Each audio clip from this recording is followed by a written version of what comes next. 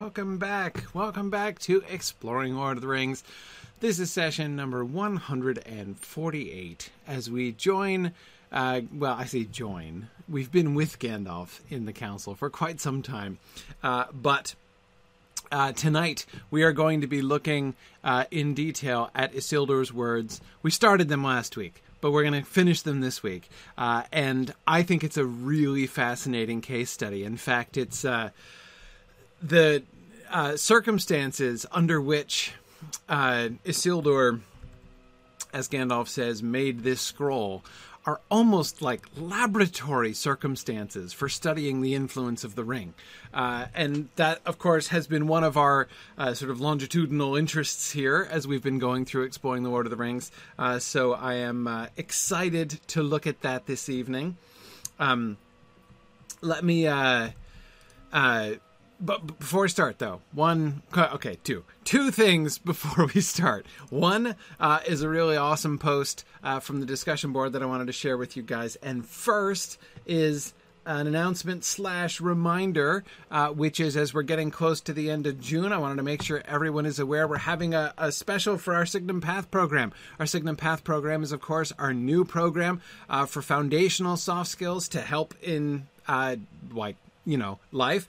And we have our July and our August courses open for registration, and we're running a limited time special, our summer startup special, where if you enroll for a class in July, we'll give you a free class in August. We're just really excited to help people discover Path because it's brand new, and we're really excited about it.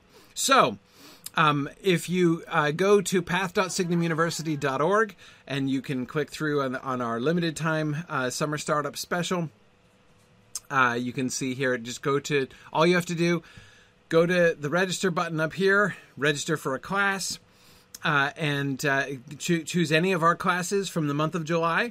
And then after you've registered for your July class, send an email to path@signumu.org and let us know what August class you would like, and we'll manually add you to that.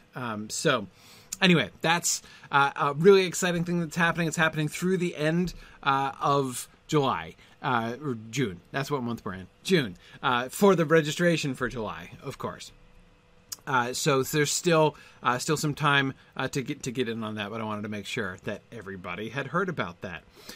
So Path, register now. July class is starting soon. All right.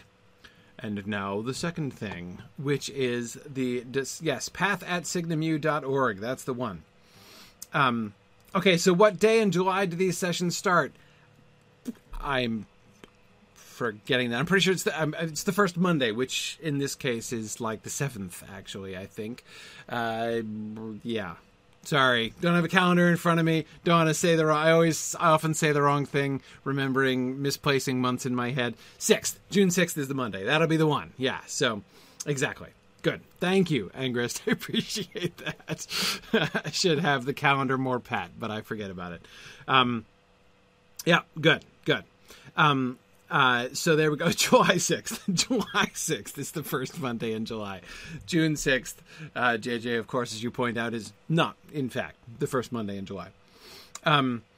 Okay. Very good. So, I want to go to the discussion board. So the post on the discussion board that I wanted to share was by Kate and Neville, who's helping with dates again. You'll remember that Kate gave a post which I shared about the dates of Bilbo and Aragorn when we were talking about the passage where Bilbo had said to Frodo that he made the Not All Who Wander Are Lost poem when he first heard about Aragorn, and we were discussing when that would be. Last week I was talking about the time frame, which is a little confusing, and I don't think it's me. I don't think it's my fault. I don't think it's not just me who's confused, is what I'm saying. But let's look at the timeline as Kate has very thoughtfully and helpfully both reconstructed and annotated it for us. So 2941, it's the famous year. Bilbo finds the ring, yada, yada, yada, and sets off for home with Gandalf and Beorn for part of the way, returning in the spring of 2942. That is, returning to the Shire in 2942. When did the shadow fall on Gandalf's heart? At the moment Bilbo picked up the ring? While he was leading the dwarves out of the Misty Mountains? Unlikely. On the way back? Would that have been when Bilbo first told Gandalf the original fictionalized story about his dealings with Gollum? Was Bilbo particularly secretive about the ring, maybe only allowing Gandalf a brief glimpse of it?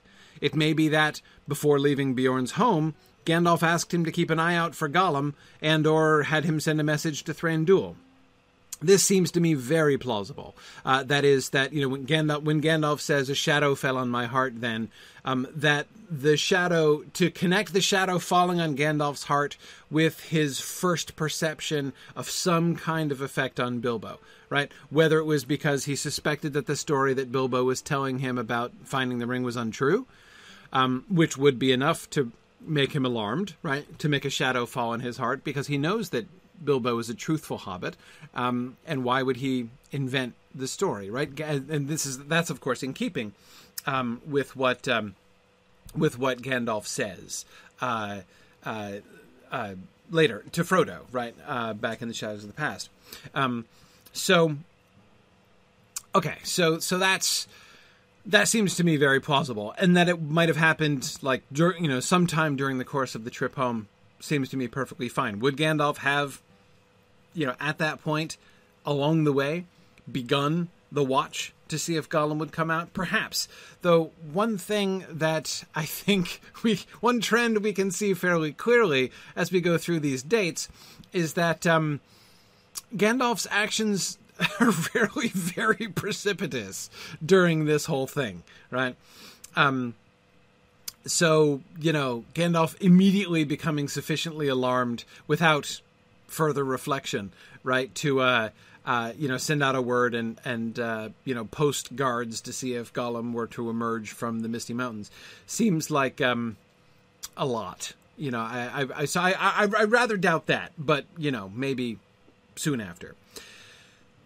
Anyhow, 2944, so 3 years after he loses the ring, Gollum leaves the Misty Mountains.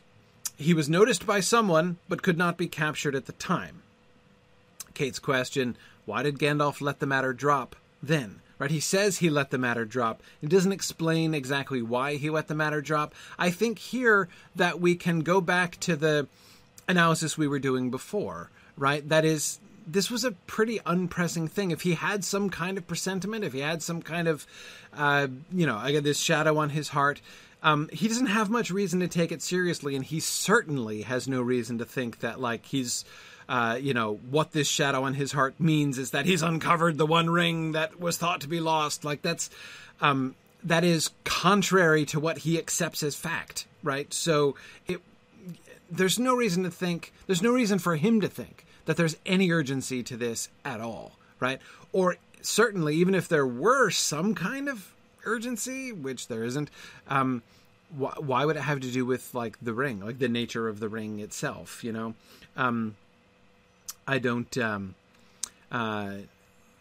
I don't know. Oh, hey, welcome, Freebird. I see we have another first-timer who's joining us live for the first time. That's excellent. Ah, yes, the spouse of another of our regular attendees. Always fun when the spouses get ineluctably drawn into the fun here. That's excellent.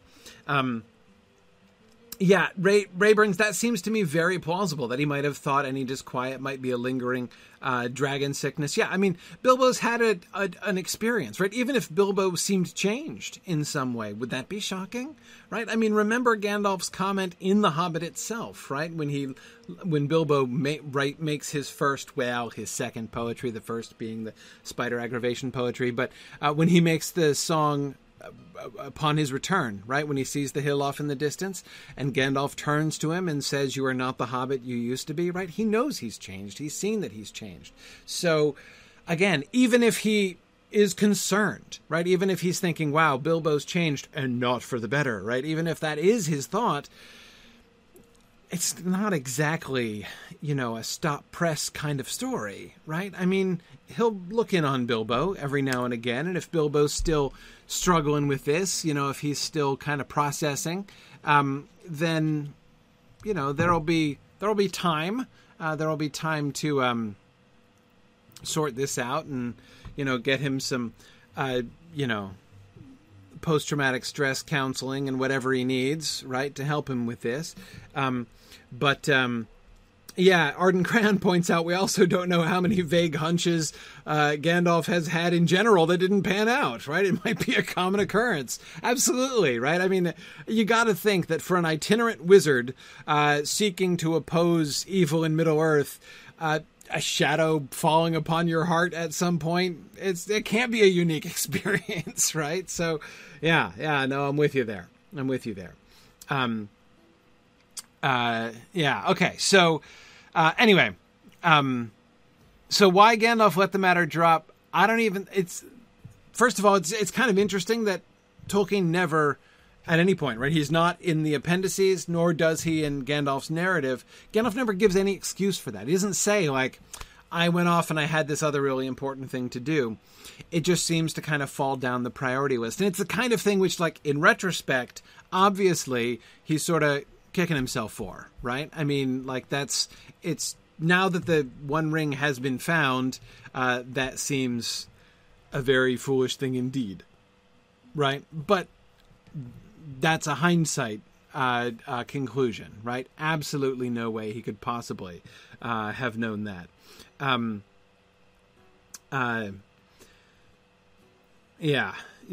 Let's see. Angros asks, wouldn't Gandalf reading Bilbo's account of his travels through Mirkwood raise potential concern?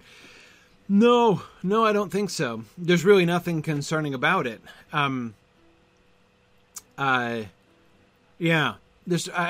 He used the ring, right, to make himself invisible.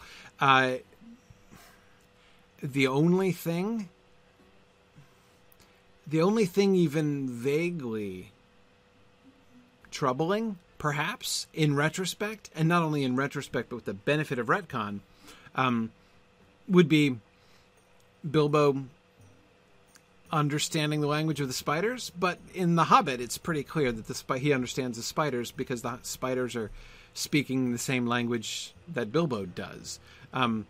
It's only wargs, apparently, who have a different language. The spiders seem to speak common, as far as we can tell.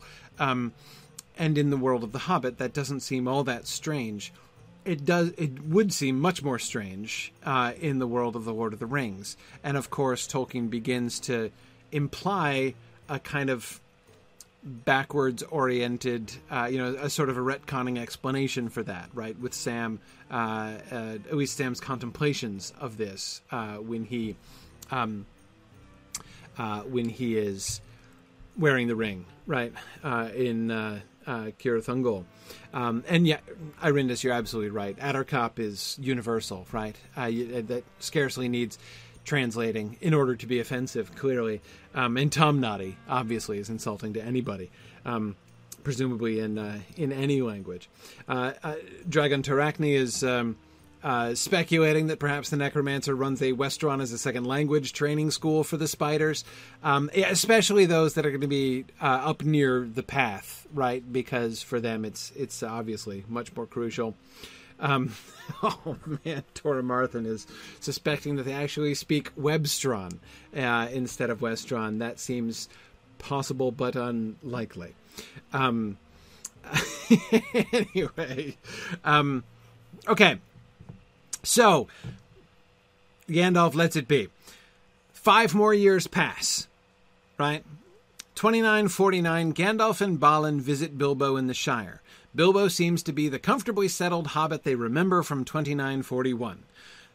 Kate's commentary, there is no indication that he has been corrupted in any way. He is open, friendly, and welcoming. Phew, nothing to worry about after all, right? So yes, this is an excellent point by Kate. Not only does he have no reason to connect, no concrete reason to connect this vague shadow that has fallen on his heart with... and first of all, can I even say it's almost a bit of a leap to to connect it with Bilbo, necessarily. Gandalf only says that a shadow fell on his heart around the time that Bilbo found the ring. Kate, I think, was also making the assumption that Gandalf's the shadow on Gandalf's heart was like Bilbo related, right? Bilbo oriented shadow. But he doesn't necessarily say that. It could just be like at that point he experienced a general unease and didn't even necessarily connect it to Bilbo. But I think it's possible that he did, and if he did, perceiving the change in his behavior, and especially perceiving that he was lying to him about the story, might have caused it. But I agree with Kate. No big alarm, right? It's now 7 years after his return, Bilbo's return, right? And he's fine. Seems fine. No problem, right?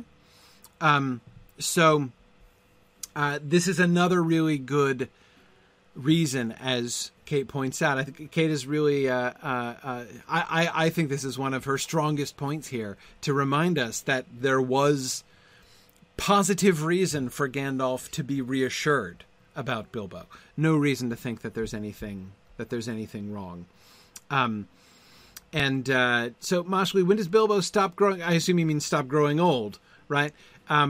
Yeah, he does stop growing old, but it's going to be decades before that's apparent, right? Bilbo was 50, but he is, as Gandalf said, from a long-lived family on his mother's side, right? He's the grandson of, grandson of the old Took. So, him still looking, like a hobbit in his 50s when he's in his 70s or 80s, not all that weird, right? As he said to himself, right? So it's not until Bilbo starts crossing 100 and still looks 50, right, that, Gandalf and the other hobbits in the neighborhood begin to think it queer, right? So yeah, that did definitely happen to him. He did not age while he had the ring. But again, nothing to alarm Gandalf in that or make Gandalf suspicious specifically of the ring for decades still yet to come. It's still only been 7 years. Bilbo's not even turned 60 yet, right? So that's fine. Now let's keep going. 2951. So again, looking back, that's 2 years after Gandalf's visit to the Shire, right? So he's just been reassured that Bilbo's fine, right? No incipient evil, no, he's not been seen like, giving megalomaniacal monologues or anything, in the neighborhood, really. So that's fine. 2 years afterwards is when Sauron declares himself openly in Mordor.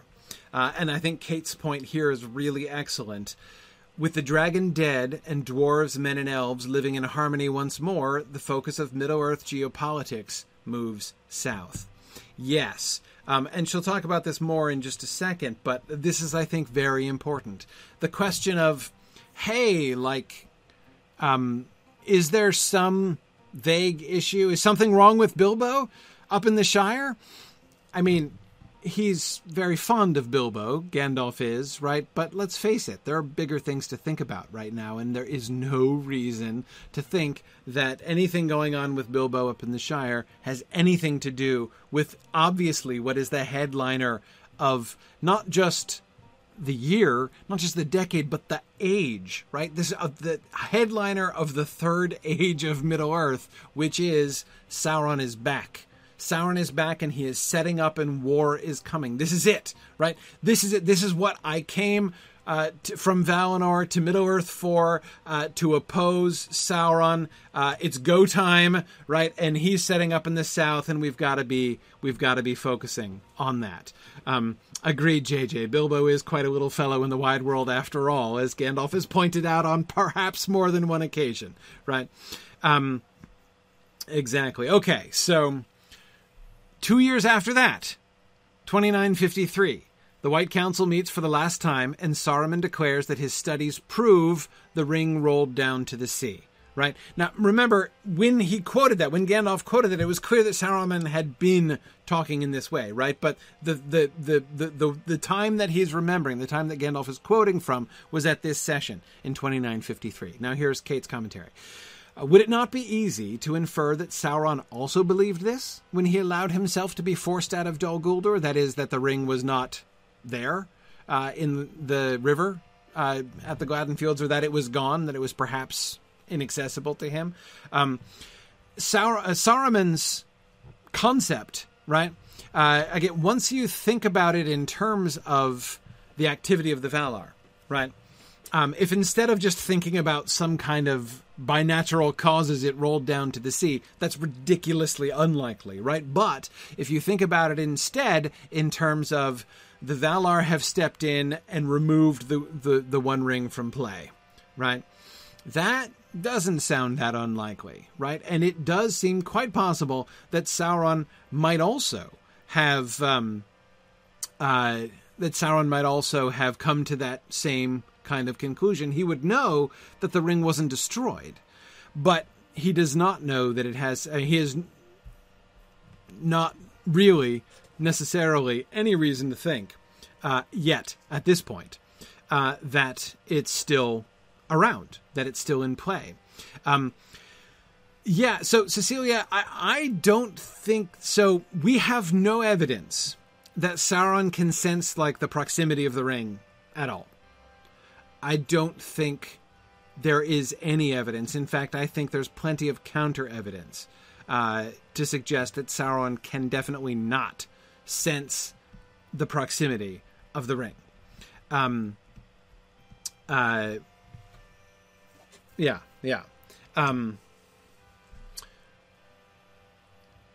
The light says, isn't there a precedence for something at the bottom of the sea being really secure, like Numenor or Beleriand? Well, Numenor is secure, that's for sure. Now Camlost, so in response to the Mad Violinist was just saying that it would be an uncharacteristically direct intervention in the Third Age of Middle-earth. Well, I don't know about uncharacteristic. I would say certainly unusual in the context of the Third Age, or at least unusual as far as we know, right? But how far is that exactly? That's one of the things I always question. Sometimes people will make the argument, hey, like for instance, when I'm saying things like, I think there are reasons to believe that the Valar are intervening during the course of the Lord of the Rings, and people will often say they don't do that anymore in the Third Age, to which I will respond, how do you know? Are you sure? Right? It is certainly true that most of the people of Middle-earth don't know it, right? Or don't think about it that way, or don't realize that, but would they? Could it be that the Valar don't intervene any less often than they did, say, during the Second Age? Right? Now, between the First and Second Age, I could see a difference, right? There has been a change from the earlier days, right? After the world made round and the taking away of Valinor out, in the straight road and everything. It's things are different in the relationship between Valinor and the world. So again, you could say that, and I know that's the world made round is at the end of the Second Age, right? We know that they were still active during the Second Age. Could they still be active though in the Third Age?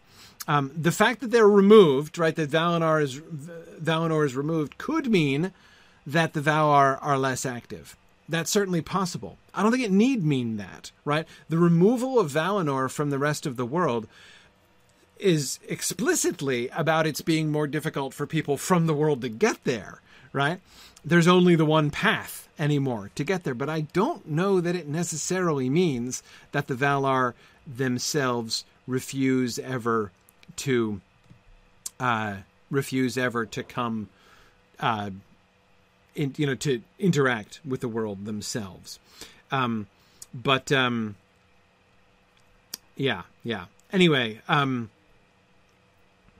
Marielle, I agree with you. I really also want a Last Day of Numenor instance in Lotro. Agreed. That totally needs to happen. Anyway, so, but again, back to my point. My point is, let's just assume, for argument's sake, right, that the Valar do still intervene in Middle-earth during the Third Age, like they did, in some ways like they did, during the Second Age, right?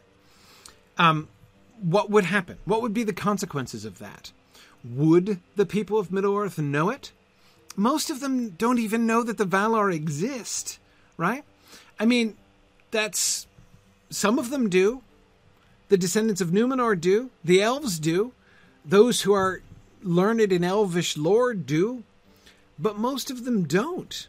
So, anyway, it's, to me, it's not really sure. But anyway, okay.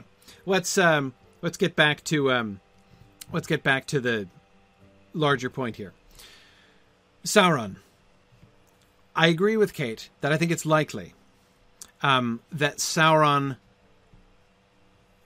doesn't have any idea where the ring is. Her premise that he would not have left Dol Guldur so easily. He could have put up a fight. He doesn't put up a fight, right?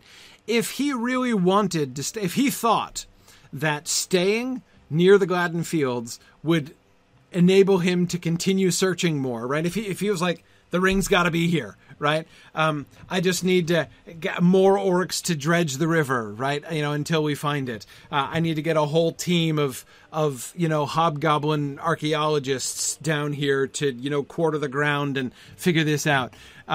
If that's what was happening, he could have resisted, right? But he didn't resist. So anyway, I do agree. I think it's likely that he was not searching for the ring, certainly not there at that time. Certainly not anymore. If he knew it wasn't there, might have been giving up on it. Okay, anyway, so she goes on. The main concern for the wise then would not be Sauron with the ring, but Sauron as a military power, with control over the Nazgul. It was through them that the kingdom of Arnor was destroyed. Clearly, Sauron's next step is going to be the destruction of Gondor. And of course, I would add, in support of Kate's argument here, lo and behold, what occurs, right? The Witch King comes out and engages in battle for the first time in ever so long, right? And drives Gondor before him, and, a new power was there that we had not seen before, and they know, right? But it's pretty clear, I think, from Boromir's words there, they knew they were hosed. Right? They cannot stand up to the Witch King. They know that they can. This is why he left, right? Why would the captain general of the armies of Gondor abandon the city and go on a journey of 110 days one way in order to try to get an answer to, an interpretation to a poem that they didn't understand? Because they had no other hope, right? Because he knew it was nothing he could do. Right? He could be the best captain general that Gondor's ever had. He's not going to be able to beat the Witch King. Right? They knew that they couldn't win. So, again, as Kate said, this is the ring. That's it doesn't matter. It doesn't matter. The question is, can they beat Sauron as is? Sauron and the Nazgul, right? And they've got it. Clearly, this is a big problem. It's a big problem. Okay. I keep stopping reading her commentary here. Right. Okay. Bilbo's little invisibility ring seems to all common sense not to matter. If Sauron had in fact found the ring while at Dol Guldur, they're all screwed anyway. Right. Exactly. So they don't know for a fact he doesn't have it. Right. It's theoretically possible that he got his ring back somehow. In which case, again, as Kate points out, they're all pretty much screwed. Right. So, one way or the other. Okay. Over the next 50 years, Gandalf meets and befriends Aragorn, but apparently doesn't say anything to him about Bilbo and the ring, as they would be primarily concerned about preparing him for the eventual war between Mordor and Gondor. Gandalf certainly visited the Shire more than once during this time, as he knew Frodo fairly well by... Okay, so we know Gandalf and Aragorn are friends. right? And he doesn't say anything about the ring to Aragorn, right? And again, Kate's point is a really good one. He's not... what is Gandalf's main concern? Gandalf is the enemy of Sauron, right? And so he's thinking about the war that's coming. How are we going to survive, much less win, right? How can we defeat Sauron? That's his job description. That's what he came to Middle-earth to help to do, right? To help the free peoples to defeat Sauron. How are they going to do it? Well, he's met Aragorn, right? So this is helpful. But yes, I agree. His work with Aragorn is going to be focused southward, right?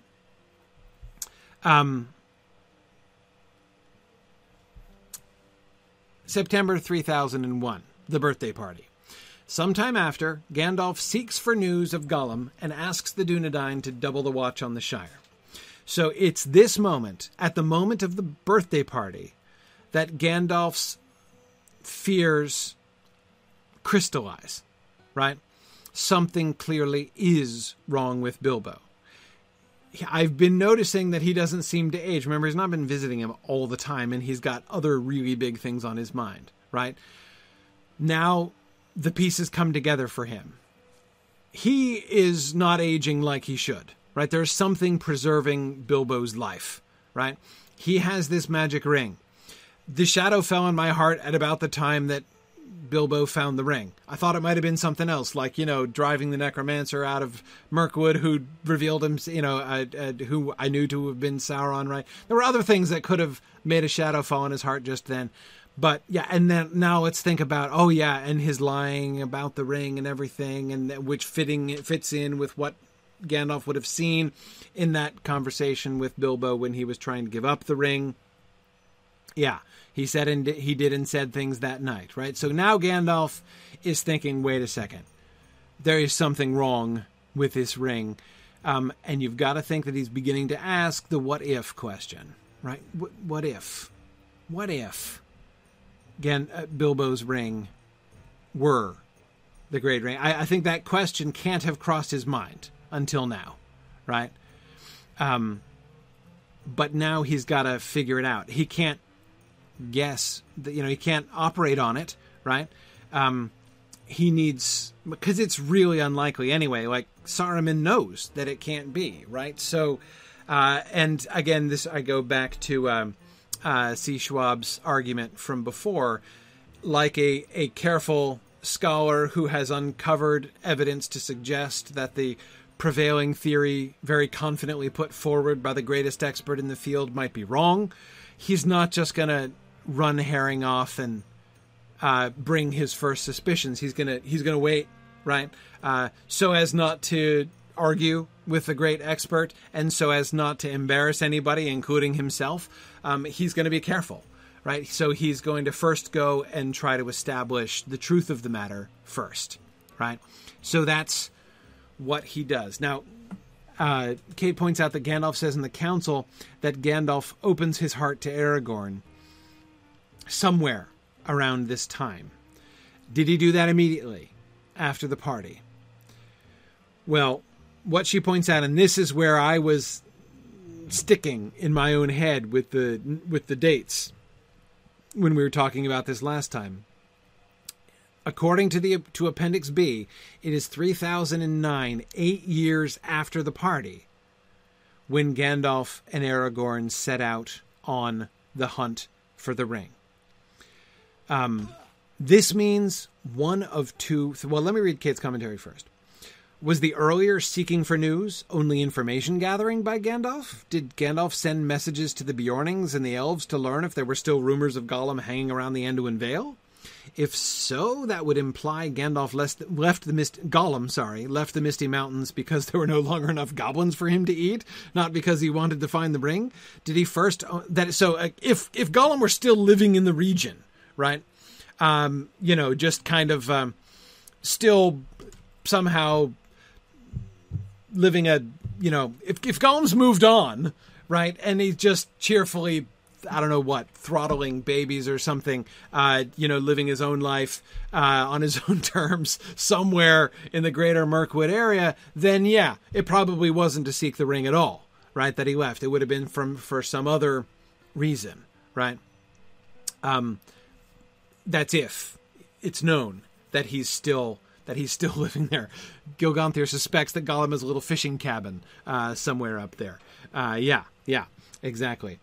Anyway, okay, so did he first only ask Aragorn to make inquiries among the Dunedain settlements of Eriador? It's unknown. That is, was there a phase one of the, before the two of them set off to hunt for Gollum? Exactly. Did he meet with Aragorn right away in 3001 after the party and say, okay, look, there's this hobbit. I mentioned it before. He has this ring. I think it might be the Ring of Power. I really do. Right? We know that he told that to Aragorn because of Aragorn's comment about deeming it fit that Isildur's heir should work to atone for Isildur's fault. Right? If he's thinking about Isildur's fault, wherein ever exactly that fault lay, as we discussed before, he's clearly thinking about the One Ring, right? This is not just a kind of miscellaneous moment of urgency there. Anyway, so okay, nevertheless, by 3009, Aragorn is fully aware of the implications. It matters enormously to know whether this is indeed the One Ring, and so finding Gollum is worth at least another 8 years of on-the-ground rangering, because that, of course, is exactly what happens. The hunt for Gollum by Gandalf and Aragorn lasts a long time. So again, let's think about this gap here, the gap between 3001 and 3009, because that's, to me, the hardest one, the hardest one to understand. And thank you, Trifle, for adding that. Trifle wants to add the date that Gollum is stated to reach Mordor and meet Shelob, which was 2980. So 20 years before Bilbo's birthday party, he's gotten to Mordor and met Shelob. So presumably when they found where he lived, right? Again, now, we know that Gollum lived for decades, like 30 years at least, in Ithilien, right? Before he was captured.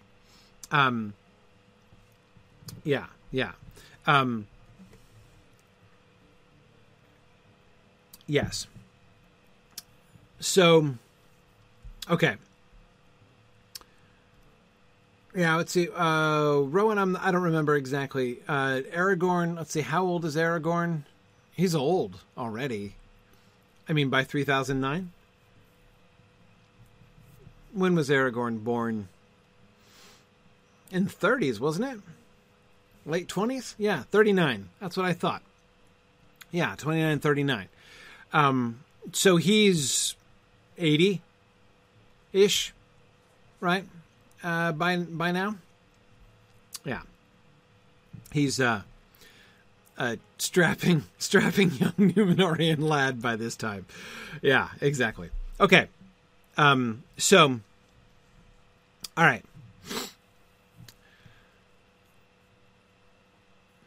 8 years. 8 years pass between Gandalf's doubts being blown up to sudden flame at the birthday party, to sudden fear, and when he and Aragorn set off to hunt for Gollum.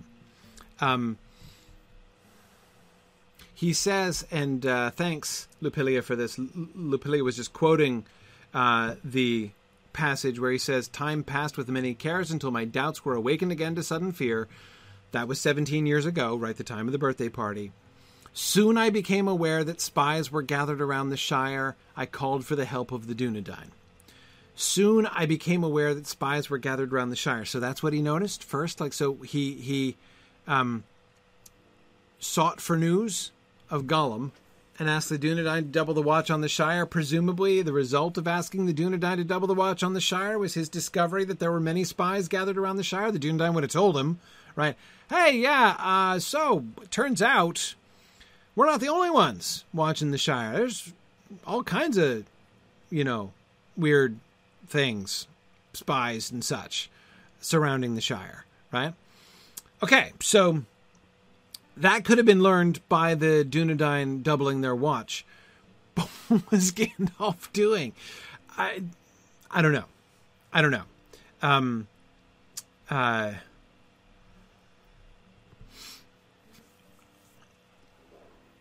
I don't know.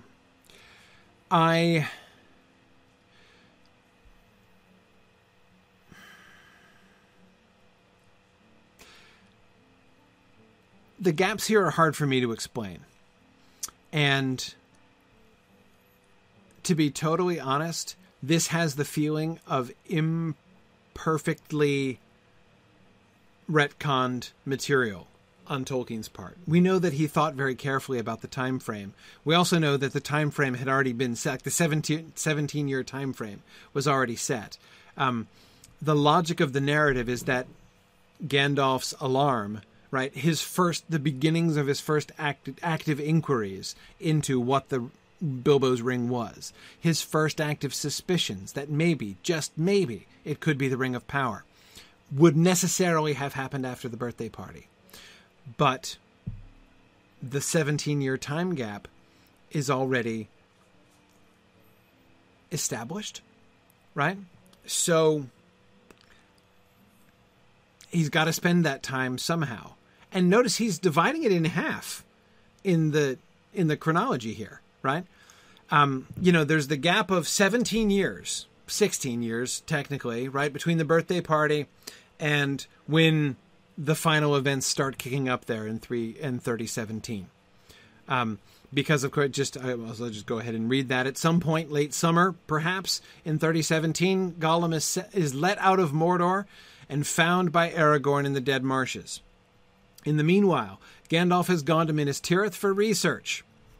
Not listed in the annals, but according to the text, on his way to the Shire, Gandalf hears of the capture of Gollum and goes to Mirkwood for his interrogation. So he sets out from Minas Tirith, heading back to the Shire.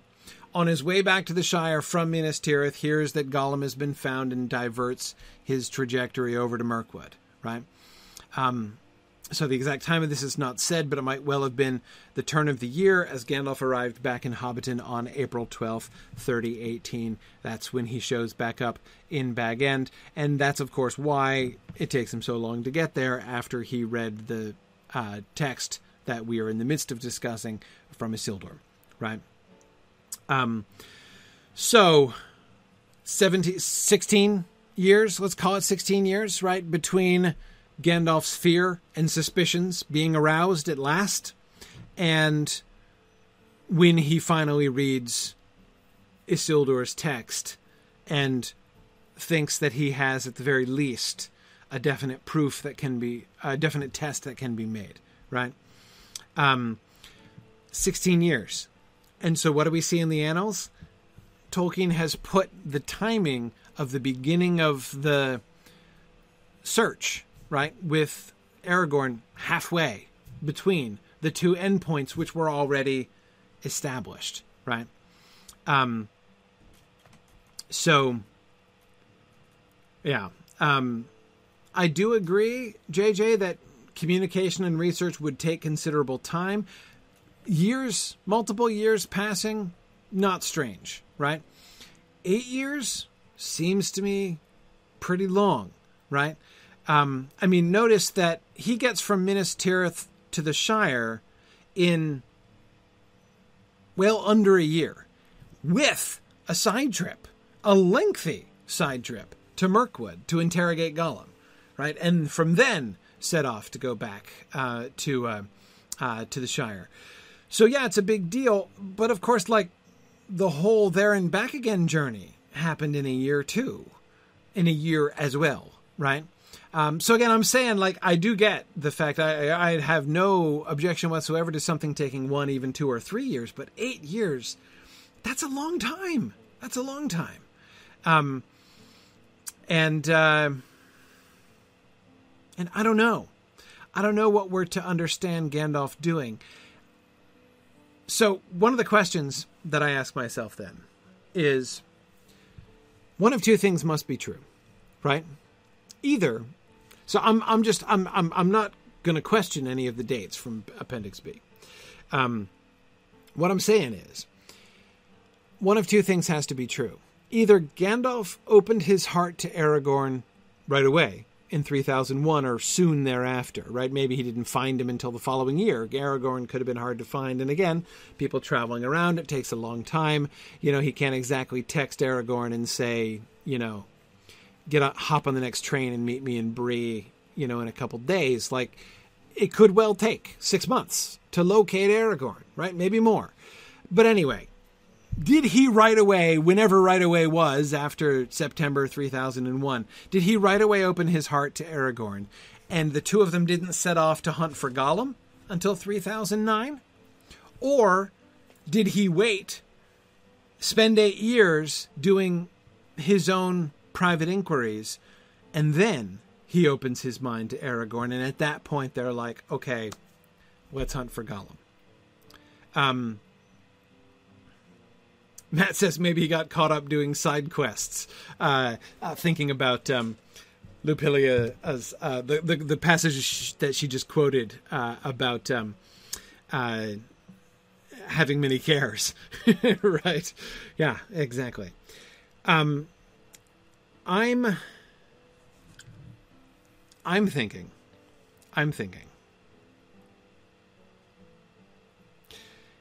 If I have to guess. And I do have to guess, because we're not told, right? So if I had to guess, I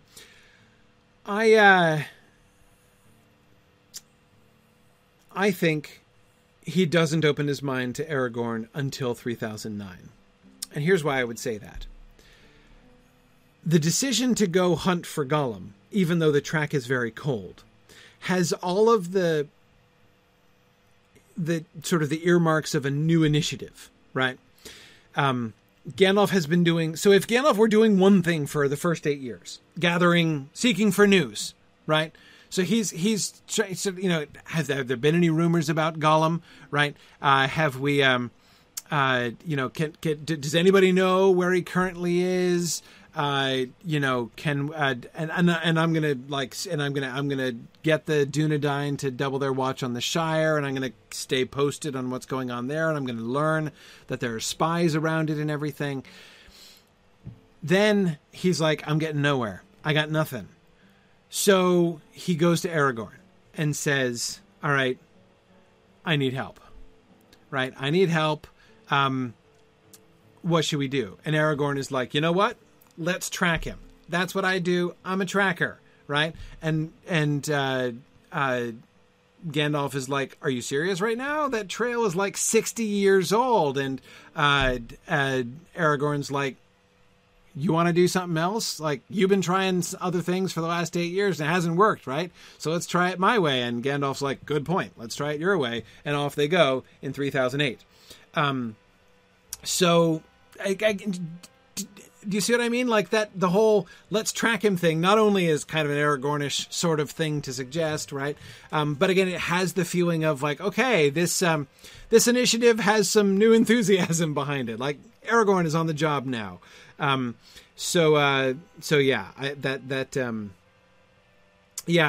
says that Aragorn makes it seem like hunting for Gollum was his idea, not Gandalf's. Yeah, exactly. I agree. I mean, that to me sort of makes sense.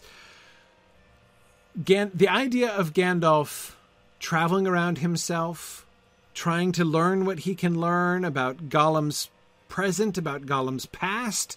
How much time might he have spent in the Misty Mountains themselves, in the tunnels, looking around for evidence of Gollum, anyone who knew any of Gollum's backstory, how long had he been here, right? There's a lot of time that he could have spent. So 8 anxious years by Gandalf, right, trying to learn everything that he can until Gandalf himself is at his wit's end, right? Gandalf doesn't know what to do next.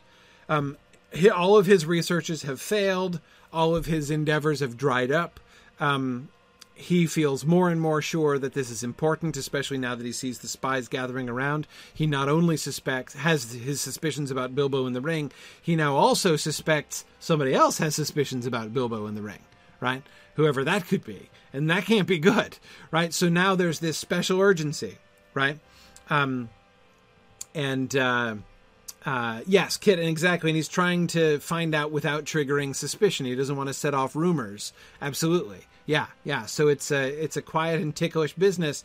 And Gandalf is going to be doing a lot of traveling. He's going to be very concerned, and he's going to be keeping his own counsel. He probably would tell Elrond, he probably would tell Galadriel, but he's not going to talk about it in general. We don't even know for a fact that he necessarily talked to them about it at this time.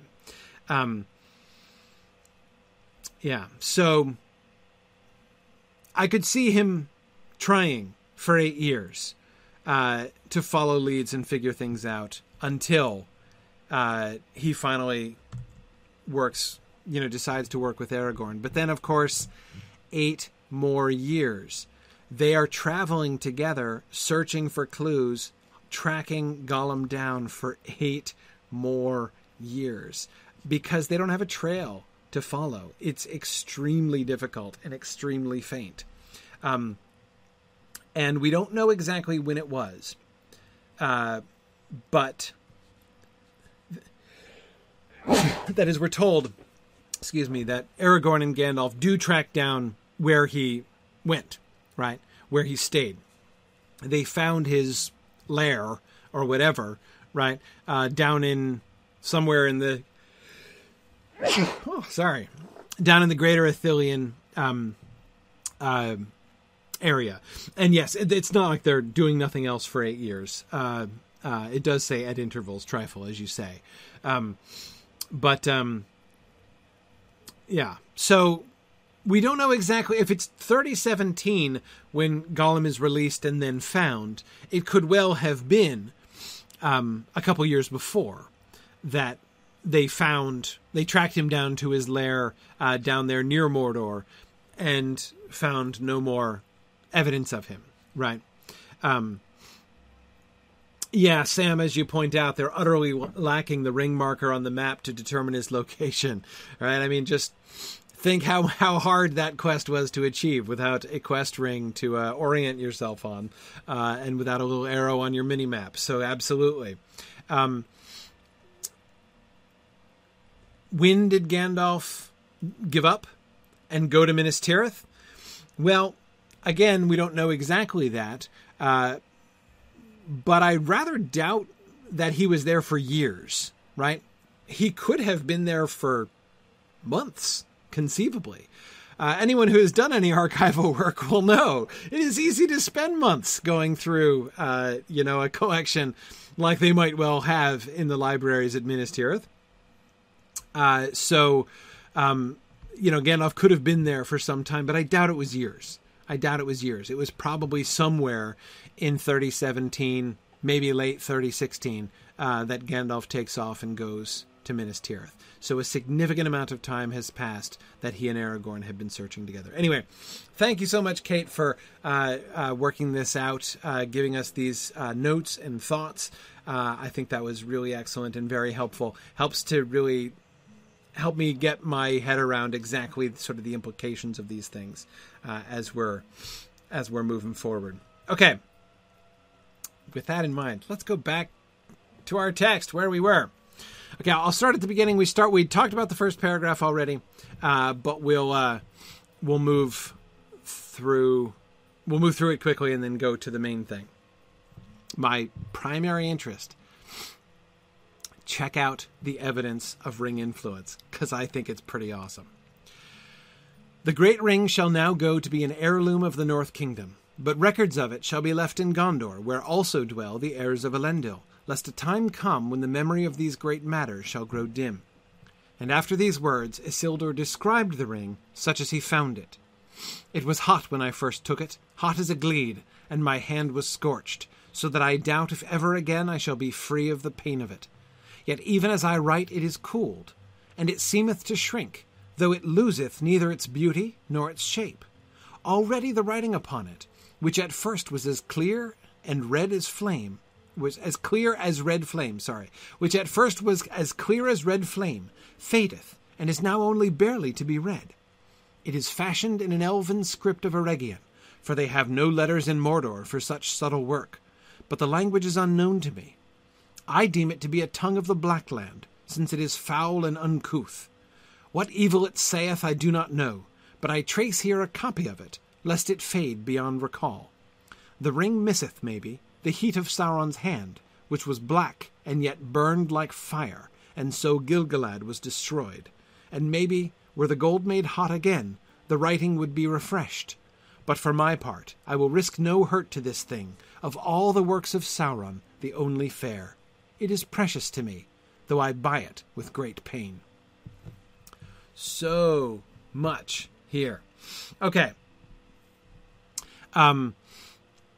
First of all, there'd been some discussion on the discussion board about his determination for it to be an heirloom of the North Kingdom as being a fairly kind of generous and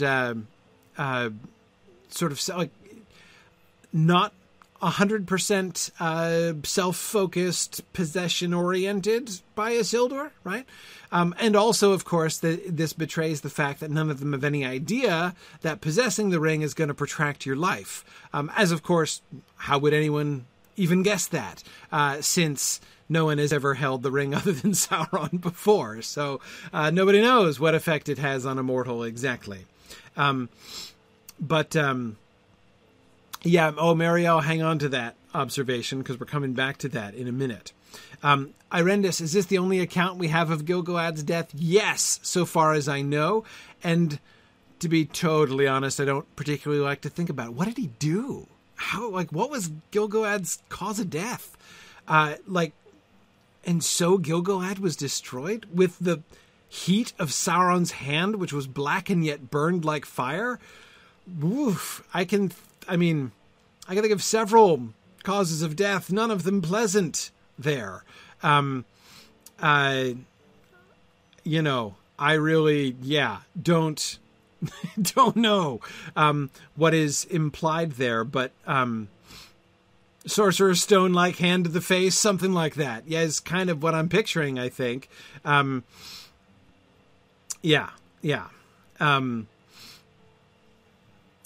Trifle points out that immolation is not an unknown cause of death for Noldorin High Kings.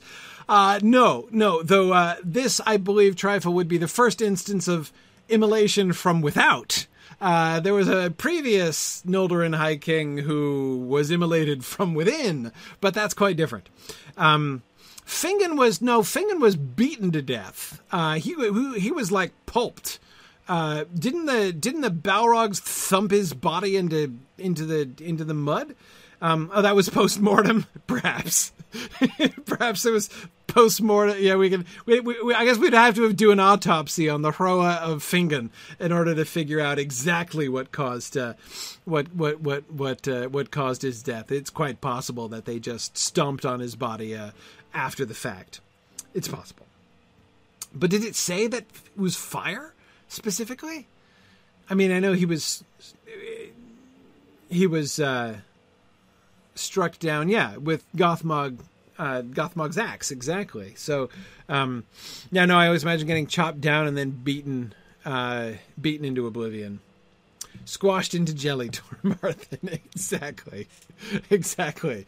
The chapter 2 trolls would approve. And Mad Violinist, of course, you're technically correct that Feanor's immolation was also post-mortem. Certainly true. Anyway, interesting. Lilith points out that it's important to notice that for Tolkien, the cause of death seems unimportant. He was just destroyed, which is much more mythic. Yeah. You're so right, Lilith. Tolkien has a really good ear for this. Instead of indulging in a blow-by-blow, right? Instead of giving us the instant replay of not Glorfindel's death. That's earlier on. Of Gil-galad's death, right? Instead of giving us and then Sauron did this, and then Gil-galad went, and then, he went, he doesn't give us, he just says, and so Gil-galad was destroyed. And I agree, by not giving us the details, right? By not giving us the details, he preserves the mythic state of Gil-galad, the mythic status of Gil-galad's death, and yet, by mentioning the detail of the burning hand of Sauron that was black yet burned like fire, he invokes lots of potential gruesome, horrifying imaginings, right? Which then get kind of added to the mythic thing. Yeah, exactly. Marielle, that's a wonderful way to say it, that Tolkien knows well the horror of what isn't said. Yes, I agree.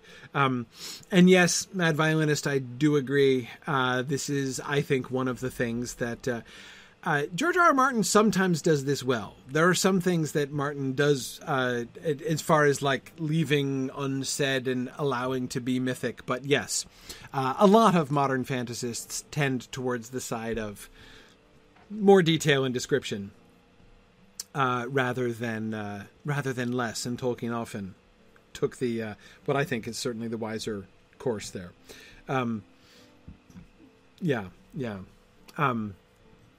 Katran is pointing out we do get into darkness fell his star in Mordor where the shadows are, right back when Sam was singing the song. Right, but that's, of course, purely poetic. I don't think we can kind of get, any kind of sort of cause and effect out of there. Anyway, yeah. Okay. Green Great Dragon thinks it's better than being slain by a stone. It's true. Anarion has the most disappointing death of all of the heroes of the Last Alliance. Clearly.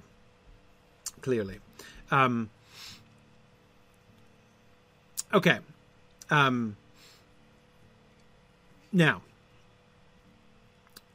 enough for the mythic, shrouded with mystery, and yet vaguely horrifying death of Gil-galad here. Look at his description of the ring. First of all, notice the circumstances. Notice the circumstances of the writing, right? There's a detail that I never really thought about much before. And I've only just noticed as we were been reading it here together that I'm really excited about.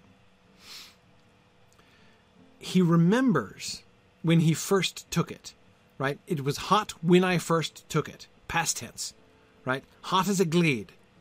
And my hand was scorched so that I doubt if ever again I shall be free of the pain of it. Stop. What have we learned? What have we learned? What have we learned about Isildur and the ring already? Just from that.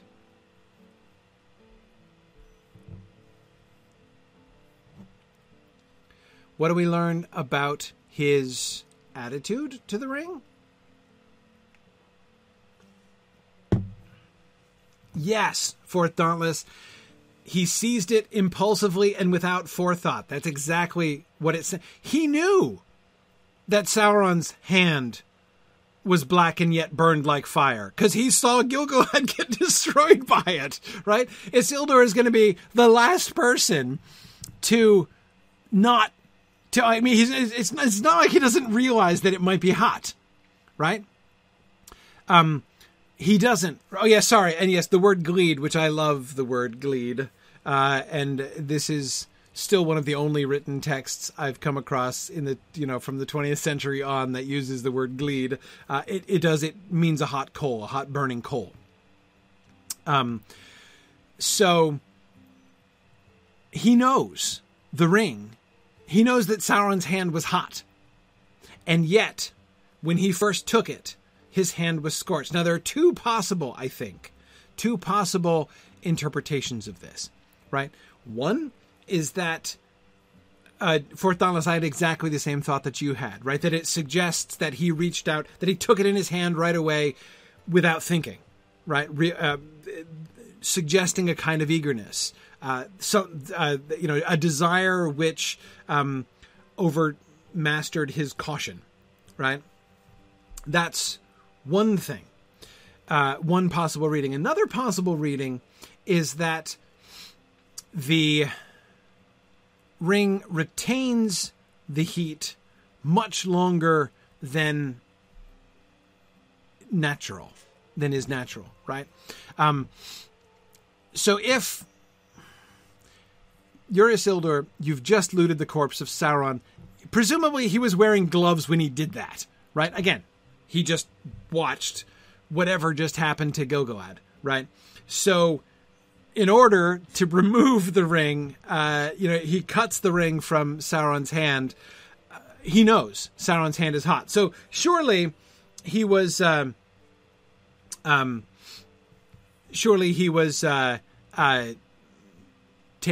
first he's got to cut off Sauron's finger, and then he's got to take the finger out of the ring, right? And now he's holding the ring in his hand. So I get one of two things have either happened. Either as soon as he removes Sauron's severed digit from the thing and, tosses Sauron's severed finger over his shoulder, right? And now he's holding the ring in his obviously gloved hand, right? Because he just was handling the burning hand of the still smoking corpse of Sauron, presumably, right?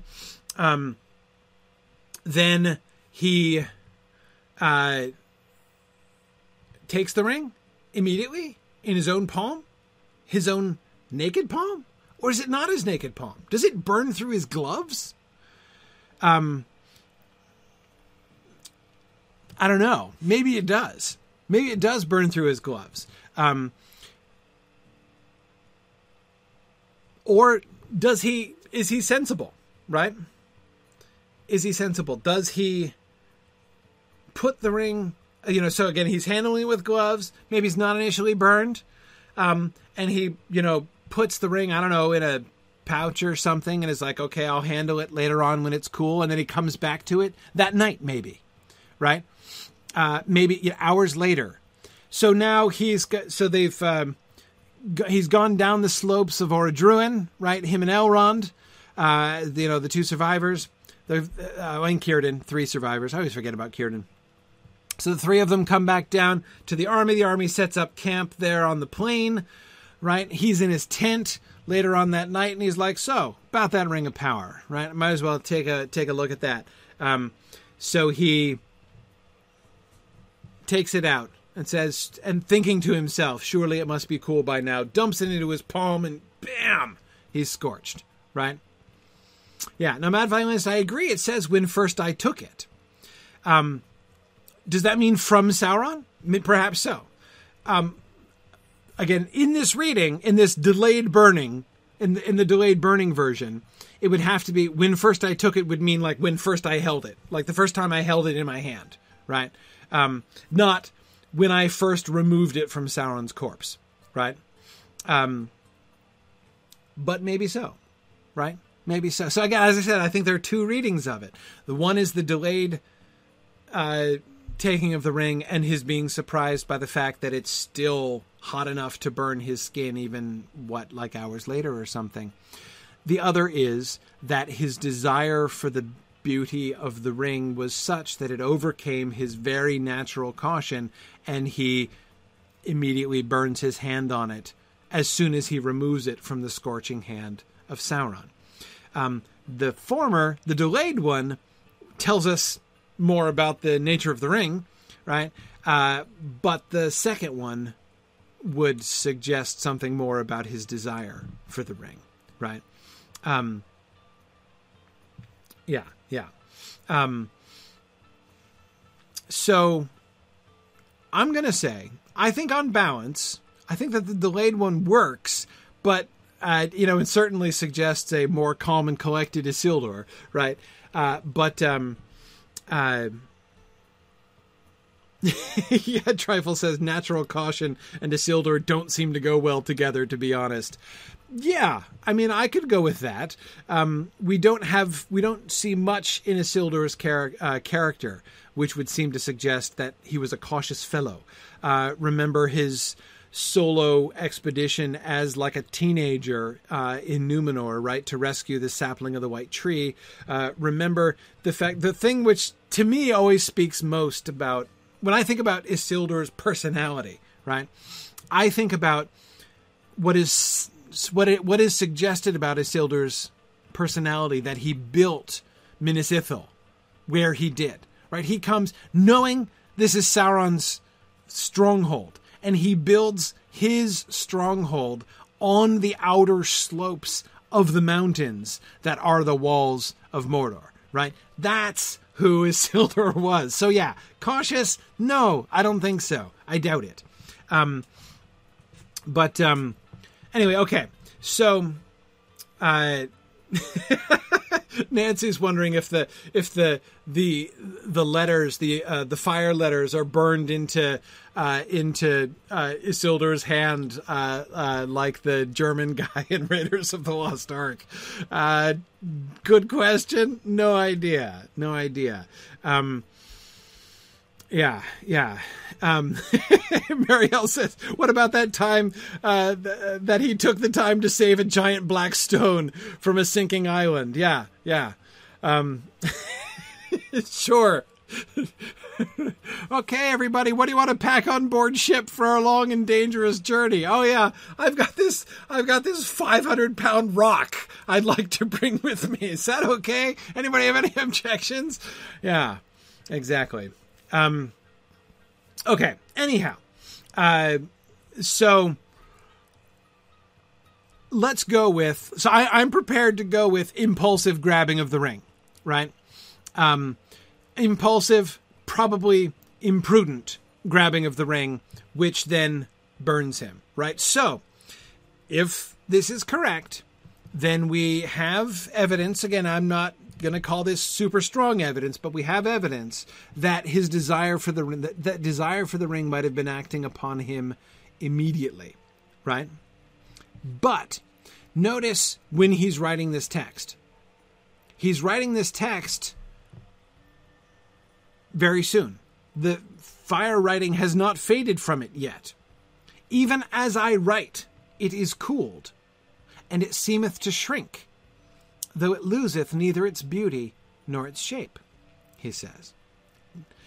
Describing it, but already fixating on the beauty and shape of the ring. It's round. It's a ring, right?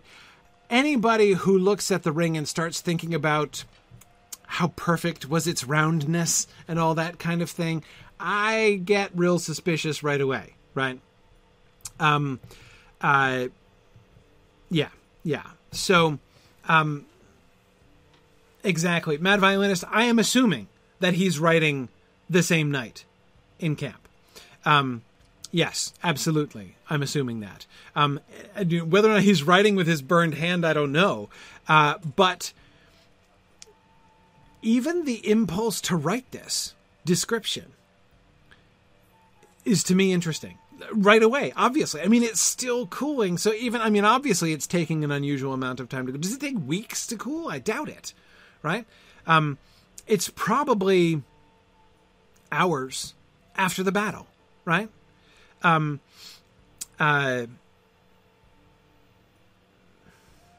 Yeah.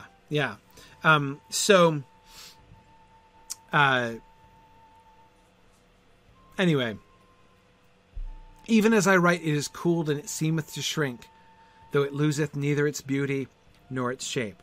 Here's the part that I never thought about before. And it seemeth to shrink. Why does it shrink? I always skipped over that because it seems to be connected to the cooling, right? Like it sounds like that. Like it's cooling and shrinking and... Exactly, Mad Violinist. It's shrinking to fit his hand. Yes. The shrinking of the ring is evidence of the ring adapting itself to a new master. Right? That I think seems clearly what's happening here. Yes, JJ says that, points out that Frodo's already mentioned that Bilbo warned him that it seemed to change sizes. Yes, exactly. This is definitely a property of the ring. We even get that in The Hobbit itself. by the way, a line which Tolkien changed as well. Most of the business at the back gate with the goblins and the blind man's buff and everything that's happening there, right, was Bilbo's trying to escape and the buttons on the doorstep, that whole sequence. Most of that's in the first edition. But there's a line that he, the bit that he adds is the bit about how, so remember Bilbo comes around the corner and finds he's not wearing the ring, right? And he is surprised. He thinks he's wearing the ring, but he's not wearing the ring. And he shrieks, a shriek which sounds like an echo of Gollum's despair. That's new. That's in the second edition. That's post Ring of Power line right there. And the line that says, as if the ring were playing one last trick before taking a new master. That's also in the second edition. That's not in the first edition either. Both of those comments, the shriek of Bilbo, which is like an echo of Gollum's despair, and the concept of the ring taking a new master, playing one last trick on him before taking a new master, those are both post Lord of the Rings revisions, composition of writing Lord of the Rings revisions of Chapter 5 the end of Chapter 5 of The Hobbit. Anyway, no, I'm not likening the burning of Isildur to one last trick. I'm just saying I'm instead focusing on the taking a new master line, part of that line, right? The ring has clearly taken a new master now, right? So we have every reason to believe that whatever influence the ring has going for it, it is clearly targeting Isildur. And we have an increasing number of circumstantial evidence that Isildur is experiencing that influence, right? The focus on its beauty and its shape, his just admiration of the beauty of the ring, which we've seen in almost those same terms, right, by Frodo in his own parlor in Bag End. The fact that it's shrinking to fit his hand, taking him, Isildur, as its new master. His, again, reverting to, immediately after that to it's losing its beauty or its shape. And just the fact of him describing it, right? This whole scene, right? Let's say it's the night of the battle. The first night after the battle, right? Whether it's then or whether it's later, in either case, he's sitting there first saying, I doubt if ever again I shall be free of the pain of it. My hand is still burning from the scorching. I am still bearing the permanent pain, what I fear will be permanent pain from this. And yet, instead of thinking to myself, I want nothing more to do with this cursed thing, right? Can I chuck it into the fire or something? No. Instead, he's sitting it on a table there and staring at it and writing about it, right? That's pretty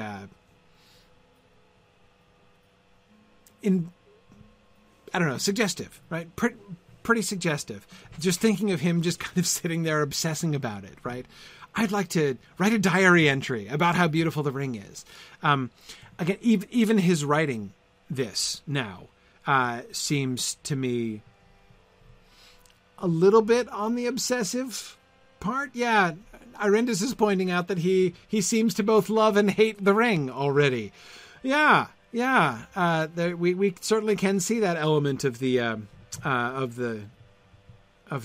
relationship. Matt says it's an interesting property to add to the ring, the size variability thing. One who can shift his shape would consider making a ring that changes sizes to match the form of its master. Sure, yeah, you can't have, you can't take the form of, Anatar or some, an Anatar-ish creature and have this big old clunky ring falling off your finger, right?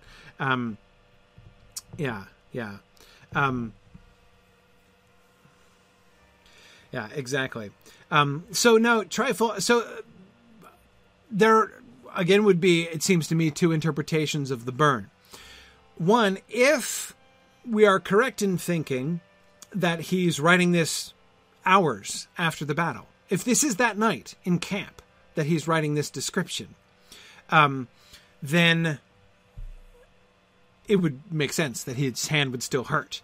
And his statement that I doubt if ever again I shall be free of the pain of it would be merely a testimony to how much it hurts. We don't necessarily, that would not have authority behind it, right? I mean, it'd just be saying, my hand, and boy, my hand really hurts. I'm not sure it's ever going to feel better. Maybe it will, maybe it won't, right? But it would be a testimony to the extremity of it.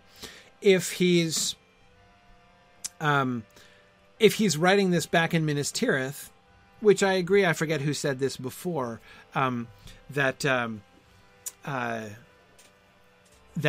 Gandalf had said while he was in Minas Tirith, he made this scroll. I don't know how precise Gandalf was being about that exactly. I can easily think that what he wrote in that first paragraph was written while in Minas Tirith. The Great Ring shall go now to be an heirloom of the North Kingdom. But this description sounds like it was written, that Isildur included this inscription within this scroll, but that it was originally written immediately after seems to me more likely. Fourth Dauntless says, I'm not wondering if the ring's weird properties indicate that it's not really a physical ring. Maybe that's why it can only be destroyed in Sammath Naur rather than any old volcano. In short, maybe it's a spiritual ring. That's a really interesting theory, Fourth Dauntless. I kind of like that theory. Certainly, it's physical, so Ambrosia says, is it Amaya trapped? Yeah, Sauron. I mean, it's him. Mostly him. Most of him, that is to say. Yeah.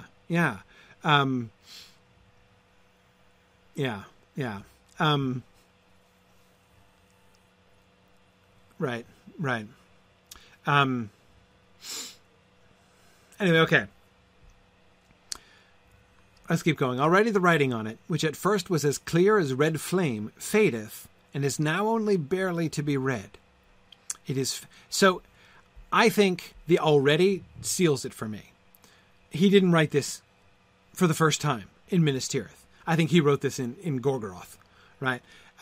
Because already, if it were weeks later from Minas Tirith while he was counseling his nephew, he wouldn't be saying already the writing on it. Oh, the writing is fading already. Weeks later, he would say, yeah.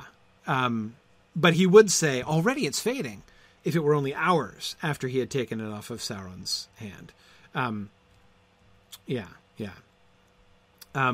Exactly, Gandalf's waxed eyebrows. That's exactly how I'm reading this. That in the scroll that he made in Minas Tirith, he is including something which he might have begun with the entry, I include here my diary entry from the night after we defeated Sauron. Exactly how I would speculate that went down.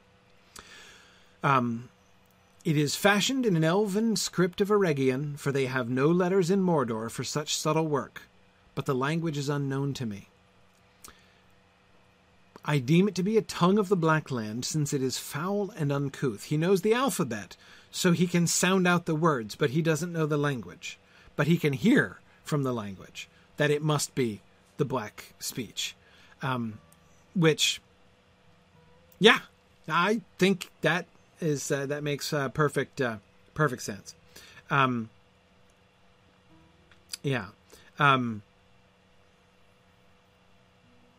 Good.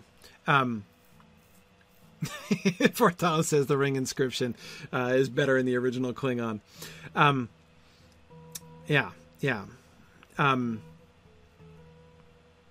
Okay. What evil it saith I do not know, but I trace here a copy of it, lest it fade beyond recall. The ring misseth, maybe, the heat of Sauron's hand, which was black and yet burned like fire. Maybe were the gold made hot again, the writing would be refreshed. But for my part, I will risk no hurt to this thing. Of all the works of Sauron, the only fair. It is precious to me, though I buy it with great pain. That last sentence, the last two sentences, of course, are obviously the most revealing of all. He thinks the writing might be important, but he wants to preserve it. Notice that this never came out, right? Trifle says, "Oh, we're skipping if black speech has a native script." Yeah, sure, it can have a native script. Notice he implies it has a native script, that there is a script for the black speech. He doesn't say they have no letters.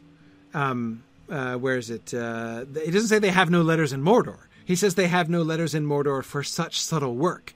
The runes with which they write the black speech in Mordor are like big and crude and clunky, right? Maybe okay for writing on wood with a dagger, but not okay for or like writing in blood on a wall or something like that, but not okay for carving on a ring like this. That's what he seems to me to imply.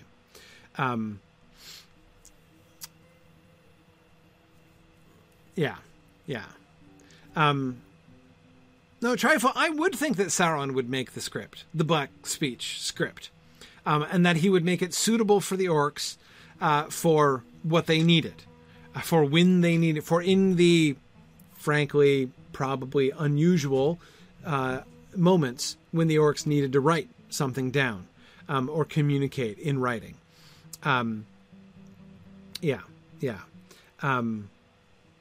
You're right, JJ. Candaith is in good company, not knowing the black speech. He has an excellent forebear in that. Sorry, Candaith, Ranger from Lotro. That's not one of the characters from the books.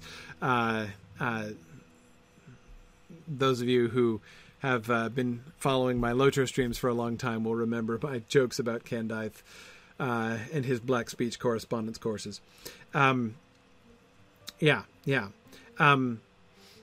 Okay. Exactly, Doris Stroke.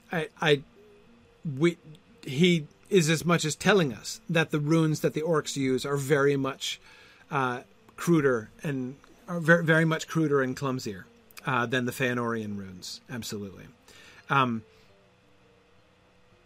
Okay. Interesting. Evil Dr. Cannon's pointing out that Tolkien rarely uses the word subtle without a negative or evil connotation. That is it would be an interesting study. It would be an interesting word study. Tolkien's use of the word subtle. Yeah. I'd be interested to see more about that. I know that it is sometimes used in a negative connotation. I didn't have it pegged myself as like a persistently sketchy word in Tolkien's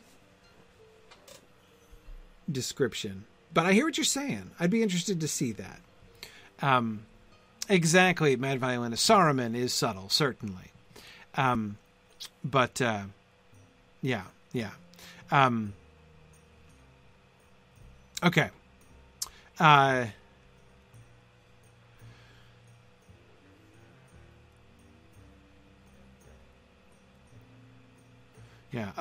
Okay. Let's see, what was it? Those last two sentences. His not wanting to risk hurt to the thing, his unwillingness to throw it in the fire. Of all the works of Sauron, the only fair is such a poignant statement, right? Poignant because this guy, especially if this is the night after the battle, his father has just been killed. His brother was just killed a while back. His father has been dead for hours, right? His father's body is still doubtless lying in state in close proximity to where Isildur is sitting writing this, right? He knows Sauron's evil, right? He is familiar with the evil of Sauron, and he knows this ring, the Great Ring, as he calls it in this scroll, to be the greatest tool of Sauron. He has every reason, more reason than anyone else, to know, to believe, to understand that this ring is not fair, right? this can't be a good thing. This ring cannot be a good thing. And yet we already see him convincing himself that it's an exception, right? Sauron did a lot of sketchy things, but he did this ring's, it's pretty. It's pretty, right? Sauron made lots of horrible things, but this is nice, right? Yeah. It is precious to me. And of course, obviously that sets off absolutely all of our warning bells there. Though I buy it with great pain. And so we come back to the buying. And I absolutely agree. Several of you have been talking about this. Here we can see his laying claim to ownership, right? It's like the Weregild again, but it's shifted. I buy it with great pain. What he's saying, it is precious to me, though I buy it with great pain. That's Irindis, he hates it and loves it thing, right? It is precious to me, though my hand will probably never be free of the pain of it, right? So I know that this is like, this costs me, right? I am still in agony, the agony that the ring has caused me. And yet it's precious to me. He's aware of the split on some level there, right? But the wording does seem to me conspicuous. Almost like he's rationalizing the pain. It's good. It's good that I should feel this pain.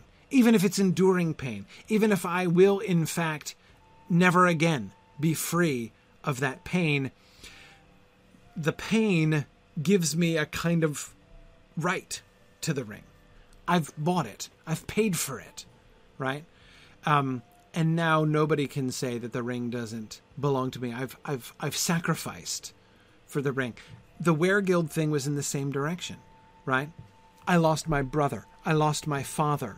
The ring is Weregild, right? I claim the ring as Weregild, as a payment to compensate me for the loss of my kin, right? It belongs. So we could see it there already. That very first impulse within the first hour, right? To claiming ownership. This is a more subtle thing, I think. This is a more subtle thing. I don't. Flammer saying we could read it as identical to Weregild if you read the pain as the death of his father, not the pain in his hand. Yeah, I mean, he buys it with that pain too. I don't think he's forgetting about the pain of losing his father. That too. What I would point out, though, is that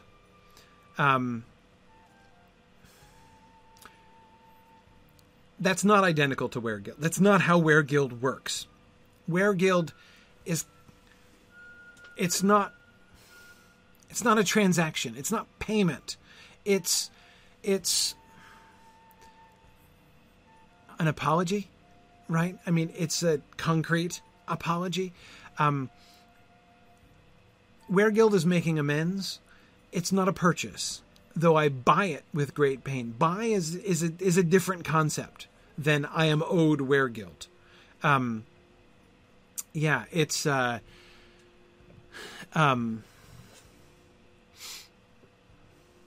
exactly. As Marielle says, Weregild is an act of atonement, not commerce. Yes, exactly. It's more like, I think it is recompense, Son of Saradoc, exactly. I'm not sure that I wouldn't say it has more in common with bribery than it has with, because it is a way to avoid a blood feud. Mad Violinist, exactly. Like, if I give you money, you won't attack me, right? I'm gonna pay you off with Weregild so that this feud will stop and you won't come after me for killing your kin. Again, it's not the same thing as bribery. I'm not trying to say it's identical, but again, to me, it's more similar to a bribe than it is to money for a purchase. Like this, I'm going to give you the fair purchase price, and then I will rightfully own that. That is to say, what I'm saying here is that the shift from I'm looting this corpse, right? I claim dibs on the shiny ring, to it's Weregild owed to me, to I buy it with great pain. I think these are steps, and they seem to me steps that are going down a particular road, and that road is an increasingly strong argument for it's mine, I tell you, my own, my precious, right? That we see all of the ring bearers making. Yeah, and Fort Dauntless, you're right. I don't want to push it too far and say that when he says I buy it with great pain, that he's thinking of that in a purely mercantile sense. You're right that, he may mean no more than like he's lost or sacrificed something in order to get it, right? It doesn't have to mean that he is crudely commodifying the ring, in some kind of simplistic way. But again, I think that we can, but nevertheless, even with a sort of less purely and coldly mercantile understanding of that phrase, I still see the same. In the end, I don't think it changes anything. If anything, Fort Dauntless, I would still say that other gloss of the word buy, right? If you buy something by sacrificing in order to attain it, it doesn't change. In fact, it strengthens the idea of you deserve it, right? It's you sacrificed, you paid, right, for that. You sacrificed in order to have it, in order to achieve that end. Surely nobody could say that you don't have a right to it now, right? Yeah. Good. Lilith, I agree. Lilith is arguing that we can even see a shift in Isildur's perspective from the beginning to the end of this paragraph. Yes. Goes from talking about it as an artifact to something he's going to keep close at heart. Absolutely. I think you can even hear the difference between even as I write, it is cooled, and seemeth to shrink, though it loseth neither its beauty nor its shape, to it is, I will risk no hurt to this thing, it is precious to me, right? I do agree with you, Lilith. We can see that. It's less objective, right? More personal. We see him responding more to the ring. Yes. Yeah, exactly, Marielle. Marielle says there's still a fundamental difference between buying and Weregild, buying in any sense. You are the actor in buying something, whereas Weregild is received. It's something that somebody else gives to you. Yes, exactly. And Arthedui points out that, of course, you can't claim a Weregild after taking revenge. Yes, that is true. It's a little late to close the barn door after the horse has left the stable, right? If the blood feud has already escalated to vengeance and you're looting somebody's corpse, then it's the time for Weregild is past. That ship has sailed already. Yes, exactly. Yeah. Anger says, but is it really revenge? Sauron isn't dead. Oh yeah, he is. No, he's looted his corpse. Now again, do they know what happens to him? No. Are they, 100% sure that Sauron can never possibly take shape again? No. But he's dead. I mean, he is lying there on the ground. It's true. He may be mostly dead. But they didn't have a forged bellows at hand, so they couldn't test that out. They had no reason to know that it wouldn't stick, the death, necessarily. Exactly, as the now newly named spiritual ring says, he's only mostly dead. No, he's completely dead, and you can tell because Isildur went through his pockets to look for loose change. Right, clearly. Anyway, okay. The last point that I will make about this, and then we'll stop for the evening, is notice not only how clearly we can see the influence of the ring on Isildur, but notice how closely parallel this is, how very familiar the influence on Isildur is. If we couldn't see it from this paragraph alone, and I think we could, I think if we had nothing else, we could deduce the effect, the psychological effect of the ring on its possessor from this paragraph alone. Given what we've already seen, and I'm not talking about Bilbo even, I'm talking about Frodo in particular. The close parallel between Frodo's feelings about the ring in his own parlor when he didn't want to throw it in the fire, and his admiring its beauty and its roundness, to the reemergence of the word precious, to be characterizing the high value that he places on it, and the intimacy of that word as well. Precious is it's not just about assessment, it seems, right? This is a personal statement. This means a lot to him. It's not just that I deem this to be highly valuable, right? But this means a lot to me. Anyway,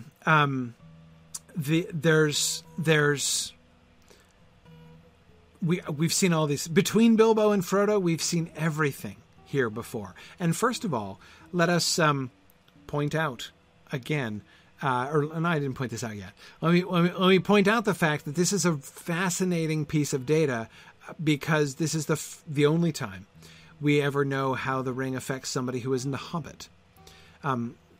This is the only time we get a first-hand account of how the ring affects somebody who is not a hobbit, right? That, of course, might have been a confounding variable had we wanted to generalize this is how the ring influences people, because we've only seen it influence a couple people from the inside. We've seen it with Bilbo, we've seen it with Frodo. But no non-hobbits have had it. We've got Gollum, but that doesn't necessarily fall into the non-hobbit category. So Isildur, as a mortal man, and as a mortal, but on the very opposite end of the spectrum from hobbits. Like, I mean, not only is he on the very opposite end of the, the growth chart from hobbits, but I mean, second High King of the, Númenorian hero, exile from Númenor, establisher of kingdoms in Middle-earth, slayer of, at least partial slayer of Sauron and looter of Sauron's corpse. He's a pretty high, exalted, powerful figure. Very different from the small, homey, and humble hobbits, right? And yet, he responded not only exactly the same, but even in some of the same words, right? It seems to be pretty consistent, right? Pretty consistent. The ring's impact on people seems to be pretty consistent. Yeah.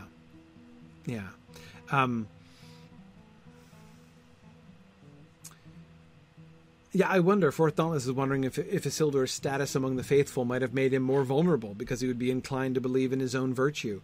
Possibly. I mean, certainly he's great, and his greatness puts him at risk, right? I mean, Isildur, the way that Isildur distinguishes himself as a youth in Númenor is, of course, a great thing. But as we can certainly see over the history of Middle-earth, being great means there is a significant chance of your falling. And if you do fall, that fall is going to be very great, right?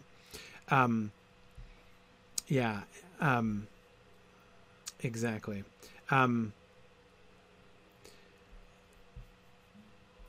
Let's see.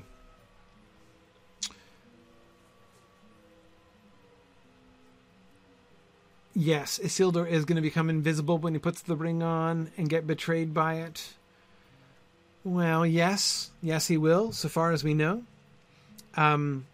Yes. No, he will put it on and will be betrayed by it. The fact that he's shot from a distance suggests that the ring slipped from his hand, like in the film, that the film was following the book in this regard. The Bilbo's warning that the ring can suddenly change sizes and you've got to be careful about it certainly would fit with it playing a trick on its new master and slipping off his hand. So that certainly, again, all of that would seem to fit. Yeah.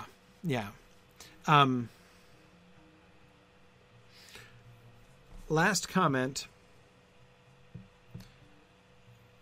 I don't think we have any evidence from this passage that the ring is thinking or planning anything. That's, of course, one of the other questions that we've been asking for a long time, right? One of our longitudinal questions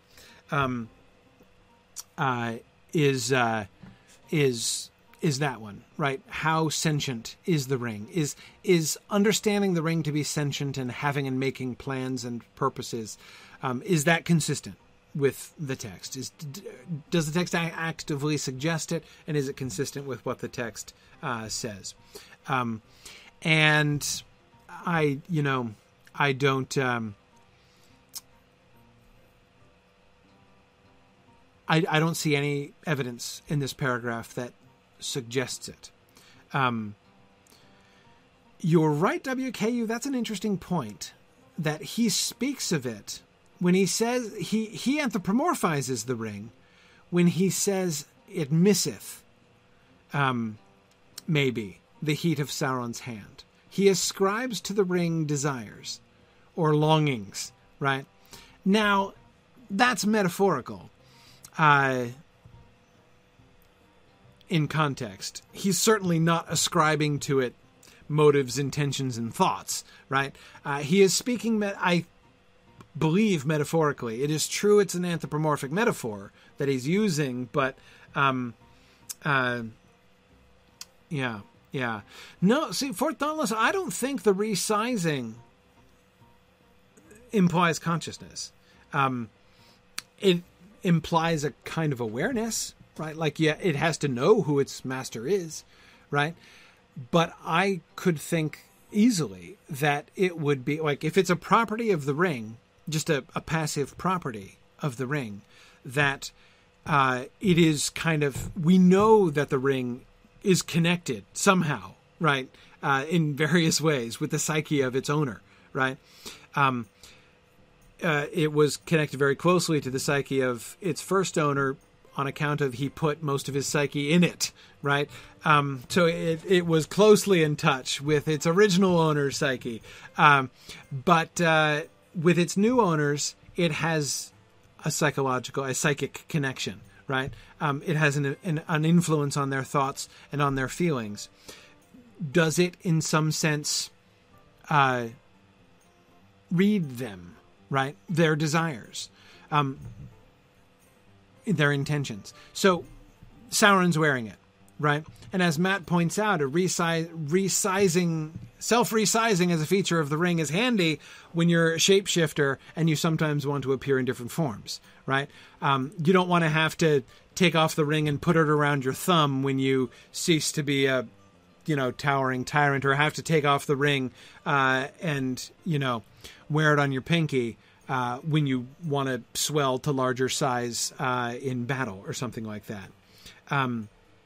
So it seems to be connected with the mind of its master, and therefore to attune itself to its master, and therefore to resize itself so that it will fit its master.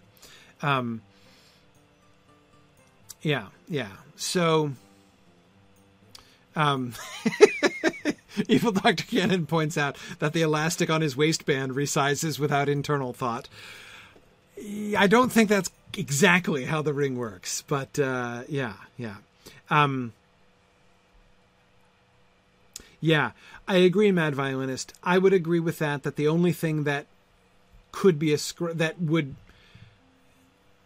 suggest perhaps sentience, that could suggest sentience. I won't say could. That strongly suggests sentience is the ring slipping off his finger in the Anduin. Exactly. And we don't, of course, get a first-hand account of that, naturally. Yeah.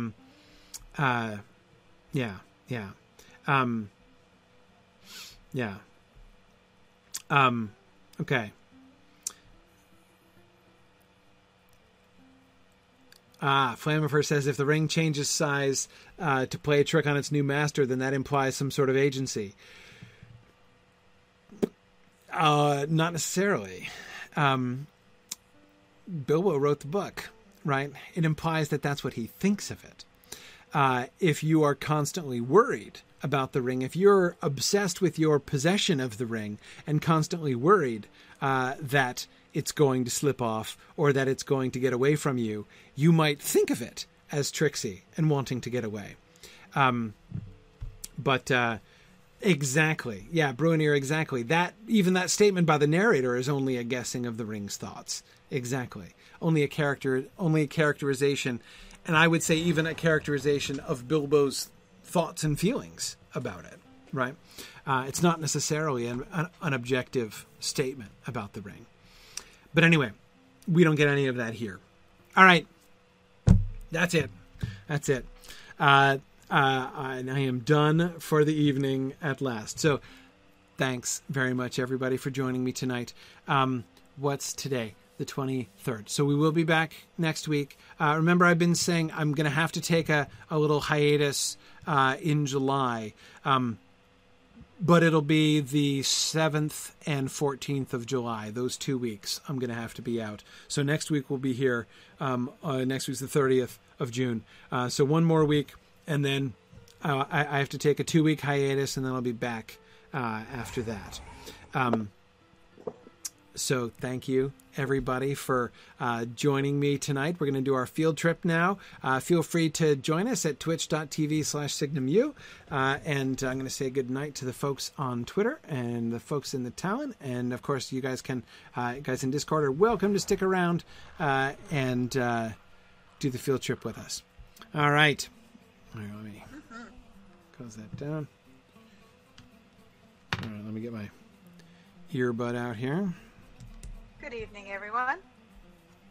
Hey there. I am in game today. I'm already waiting at Gathforthmere because I am on a different tune today. I'm on as my Christmas elf, Ilbereth.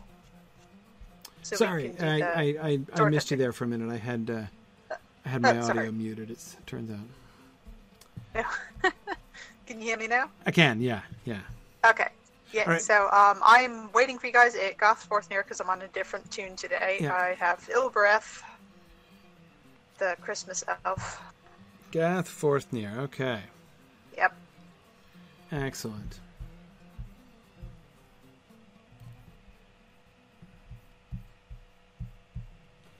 All right. There we are. Okay.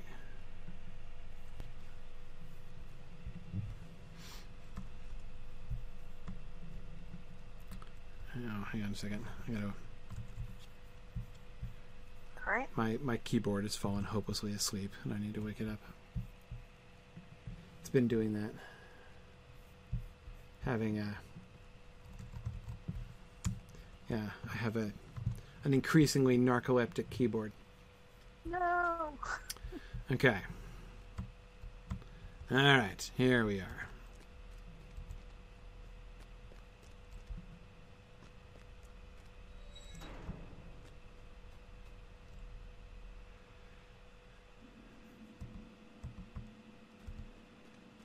All right, so tonight we are going to collect the 7th. We're gonna do a thing Narnian has never done in our field trips before, and that is complete a quest. Oh boy! Would it make sense to what can I do for you? Use the stable master and go from Gabil Shathur? Would that be quicker? I suppose, yeah. That would certainly avoid me getting lost and ending up at Barad Gularan again. Yeah, I forgot that was a thing. Yeah, let's do All that. right. Let's go down to Gebel Shethur.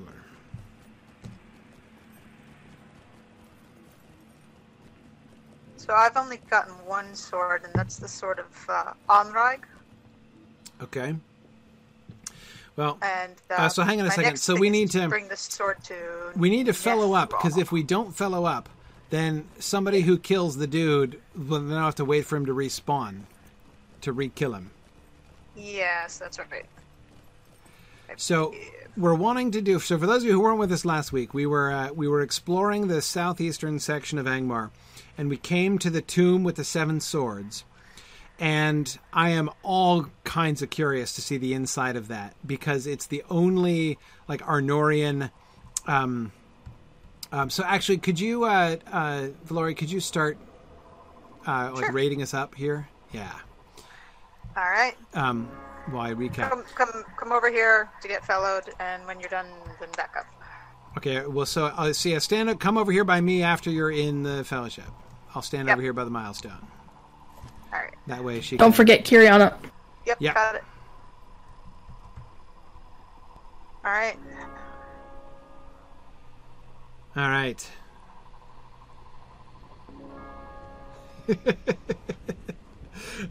Lepilia talking about high excitement, high local excitement there for the looking for the swords. Yeah.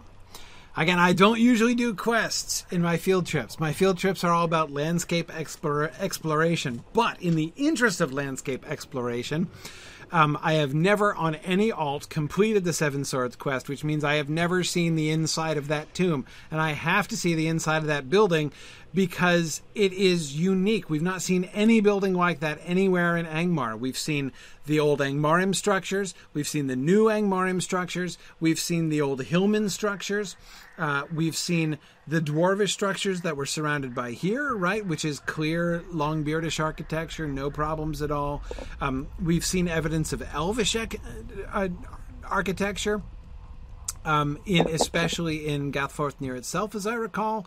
But we have not seen a freestanding Arnorian tower like we have found that, like we found down there in that corner, with a one of the Dunedain, right, with a ranger guarding him. Okay, there we go. I've got a little hat now. If I've added to the fellowship, go stand by the professor with the purple arrow, because some keep. That's right. If clicking you're on in the fellowship, come over here. Yep. So that way she can know. It'll be easier for her to. If you still need to be fellowed, find a way to let me know. Okay. Right. Yeah. So Lilith, let's think about that. Let's think about what this suggests from a geopolitical I think standpoint. we'll have to turn this into a raid. That's the problem. Okay. If we're in a raid, will I get quest credit if people kill the I don't dudes? think so. That's the problem. Oh dear. I think other people will have to fellow up with each other.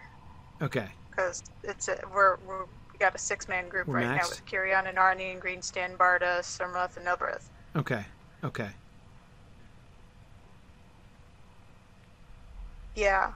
Okay, so how do you want to do this then? Okay. Or sorry, hang on a second. So yeah, then that's true. The point of the fellowing is to make sure that we can get credit for the quest. Yeah. Or is it? Wait, Edith says she thought that you could complete quests now in raids. Okay. I don't know. I haven't done a raid since we've But done. okay, so I'm looking at the map for a second. Old Arnor, right? So we've got the South Road coming up. This is the Greenway, right? Comes up with the crossroads in Bree. The Great East Road is newer. That's the Dwarf Road, right? So that is newer than Arnor was, right? So we've got a Numinous over here. So the River Lune is like kind of the boundary, right, of Arnor as was. Fornost, Numinous was the original castle, or capital rather. That's Elendil's summer home on the lake. right? And then you've got Fornost being the military capital here in the North Downs. Remember that Rudaur, which was still an Arnorian kingdom, was up here through especially through the northern lowlands and up here through the Trollshaws. So Arnor extended basically to the mountains from the River Lune. All of this area up here north of the Great Road was essentially Arnorian territory. Here's Weathertop, of course, which was on the the marches right on the frontier. So, looking up in Angmar up here, originally, that is originally before the Witch King moved in. I mean, to Angmar. Angmar would have been on the edges of their territory, and we know there was going to be contact between the Hillmen and the Arnorians in Rudaur, right? That's where when they went their own way and then were corrupted by the Witch King. That was sort of part of the influence there. So that there would be an Arnorian tower, it's not like bizarre, right? It's not weird that there should be an Arnorian tower in Angmar. What's interesting is that there aren't any other Arnorian towers. Yeah. That's the big, whoop-de-doo. Yeah. So, okay. All right, are we ready? All right. Okay, so if we got to get a sword, and then we got to go see Nethra. Right. We've got to go back to the dude, right? Yeah, Nethra is. What is he here? No, he's up in the little gully. He's down in the gully. Okay, so let's take off and go find Nethra.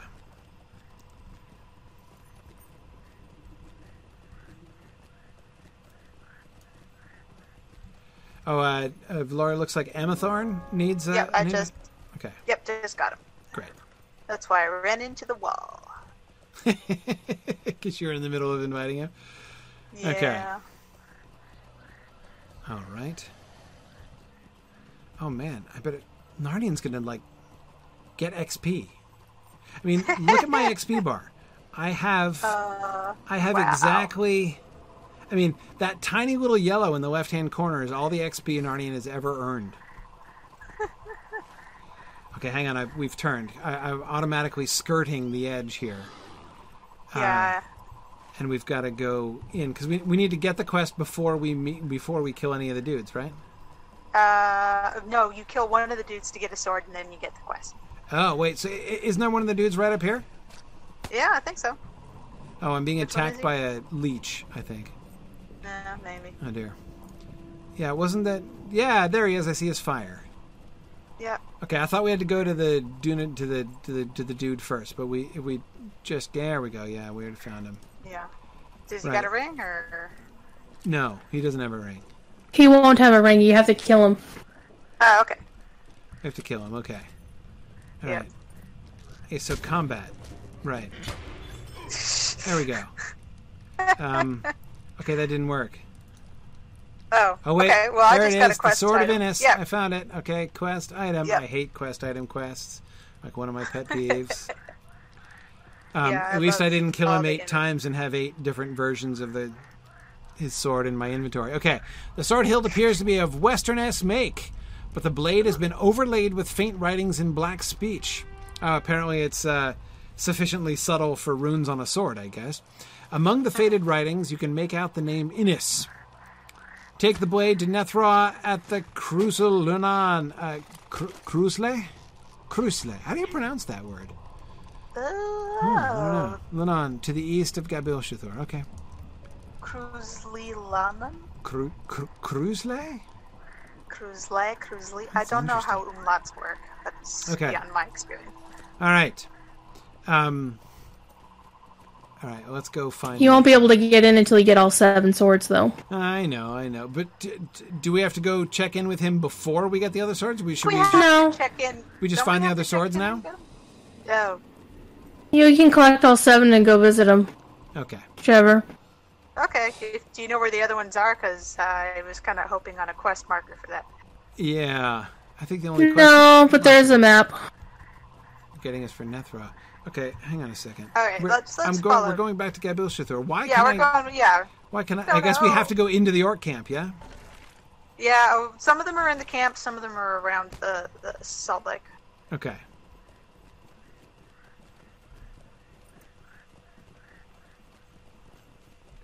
All right. Let's... So, here we are in Ongbishok.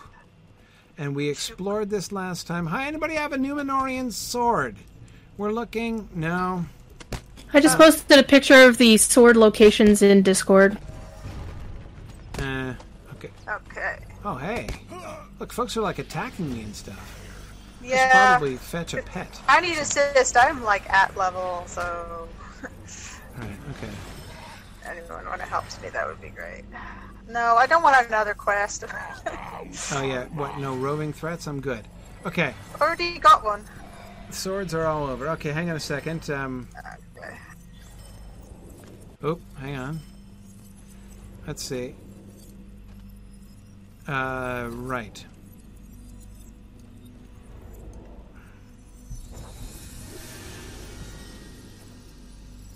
Alright, so where are we? Let's see, okay. Alright, we found the one that was like right over here. Okay, well there are two in around where we are. So let's keep looking. Okay. I guess we look around campfires, as people who have Numenorian swords seem to dig campfires. Maybe it's just the Numenorian influence, right? They just kind of you find a Dunedain sword and you feel this like, you know, just need to sit by a campfire. It's atmospheric. Seems legit. Here, wait a second. Is that another campfire up there? No. It's No, a that's like Technicolor cave. Oh, yes, it is. Look, I found him. Oh yeah. Hi. Frangen. Hi, Frangen. Yeah, my Owen was up the my hill, I little believe. cat's attacking you. Yeah, Yeah. there we go. Okay. Yeah. And loot. Yes, the sword of Kavoka. Kavoka? What kind of name is that? Boca. Okay. All right. Let's see. Tasty as it sounds. Other dude uphill here, I guess. That was Owen up there, wasn't it? Yeah, Owen. Right. Yes, the Welsh one. Yes. Yes. Oh, wait. There's... Yeah. Is that him? Down in the Careful. valley? Big ravine. Yeah. That's a war keeper down there. That's a different campfire. Oh no, there he is, right there. That's Huizdon. Oh, you found him up here? Yeah, he's right next to the work camp. So he's Okay. in the trench. He's in the big gully. He's in the gully. Okay.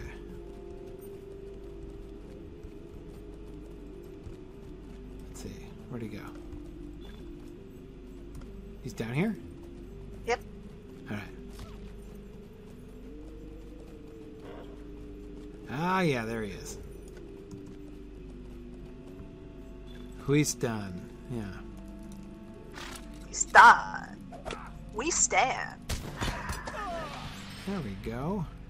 Yep. All right, checking my loot Probably- again. The Sword of Manas. These are definitely... Man, I got too much junk in here. Yeah. Okay. So I'm going to get individual quests for every separate individual sword, huh? Yeah, that's why I think we should check in with the guy and just dumps him off. But I Yeah. don't know if it works that way. Well, it's all right. We're making the rounds. We'll figure it out. Okay, so we'll go... We got to get north here. Oops. Got to mount up here. All right, from the look of the little map with my X marks the spot on the sword quests, we've got to go up to the O in Gorathlad. So...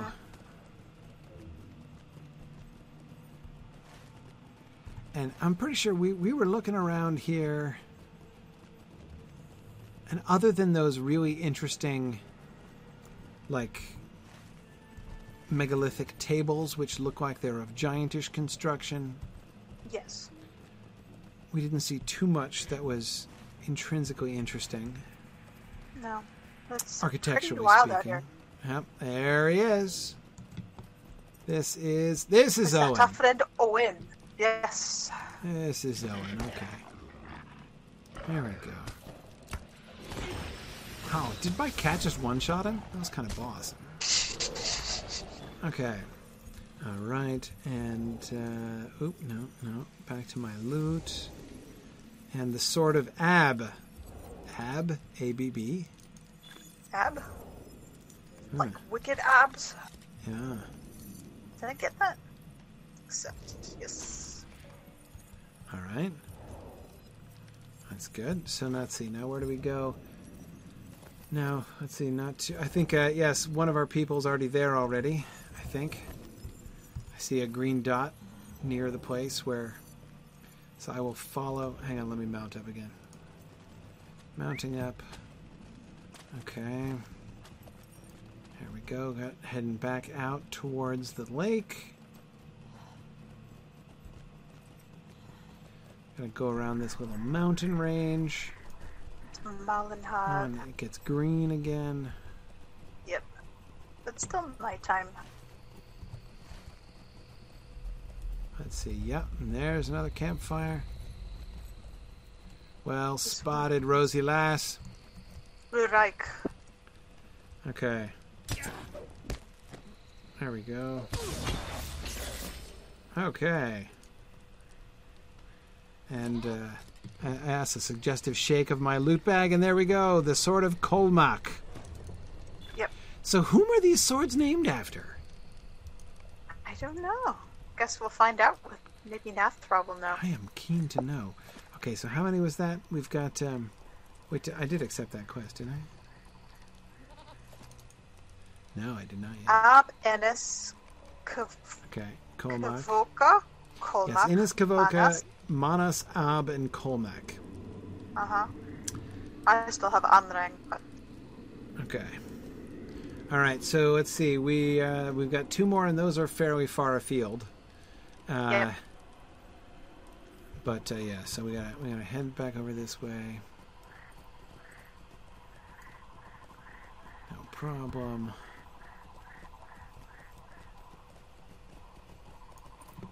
Seven Swords reminds me of the old Robin and Sherwood TV show when they had the seven swords at the Fairy Smith Whalen.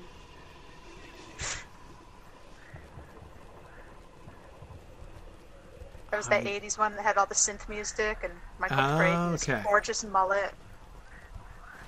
Vague memories of that, but I do not know it well.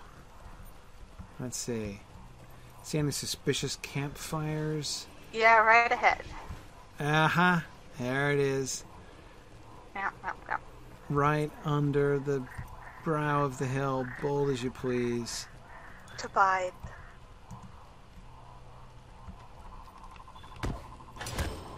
How Okay. come Owen's the only one who got off with the... Here we go. There's Anraig. Yep. Sort of Anraig. Okay. Great. Uno mas. Except Narnian has, I think, 4 or maybe 5 years worth of annual gift boxes in his inventory. Yep. Yeah, know that feel. Narnian does not quest. Just don't open those cosmetic boxes, your inventory will be full. Yeah, exactly. Oh yeah, this is the one that's like right near the camp, so right in the middle of it. Okay, hang on, Up, have you we guys know seen these it? kind of No, buildings. no. Hey, No. wait, are those... These are white hand orcs, right? Mm-hmm. Okay, sorry. Getting distracted. So our next chap is up here in the camp, is he? Yep. Oh, I see a fire. Yes, there he is. Okay.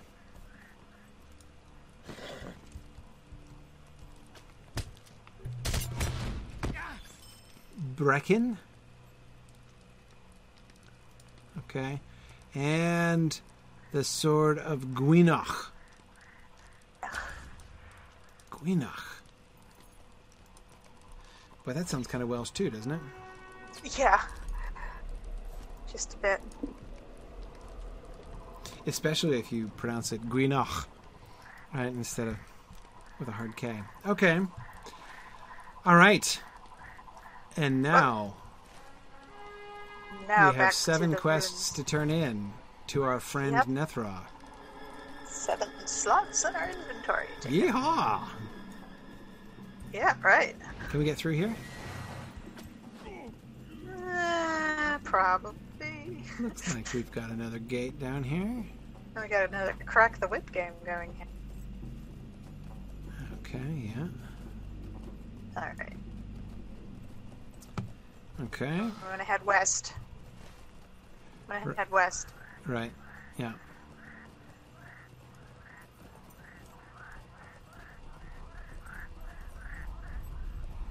Okay.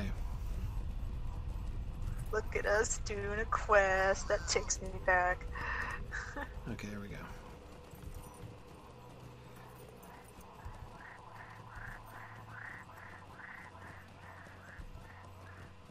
Salt Hill, and All right, here we go.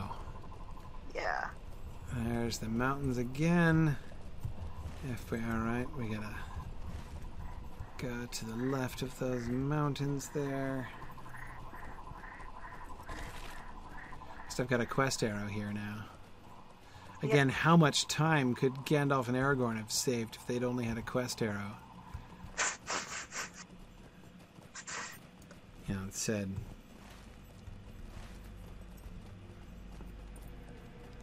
Yeah, I think we're bearing a little bit too much to the east here. Depends on whether it's one of those tracking quests like the hunters get. Those ones you don't usually get an arrow. You have to follow the footsteps. Keep Right. going until you see more footsteps. Those could Is be this a the right fair valley? bit- I don't know. This this is an orc camp. No, Orc Camp. No. Wrong valley. Yeah, if I recall, there was a I seem to recall there was one valley, and then there was a valley after the valley.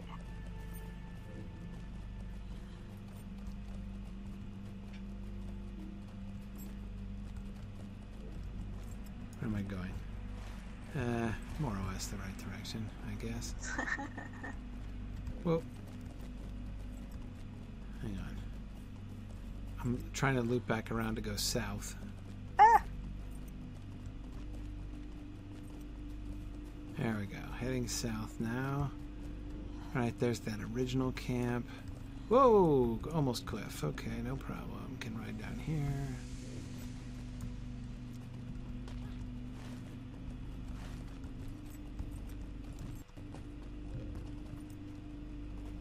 Alright. If we go through... mhm.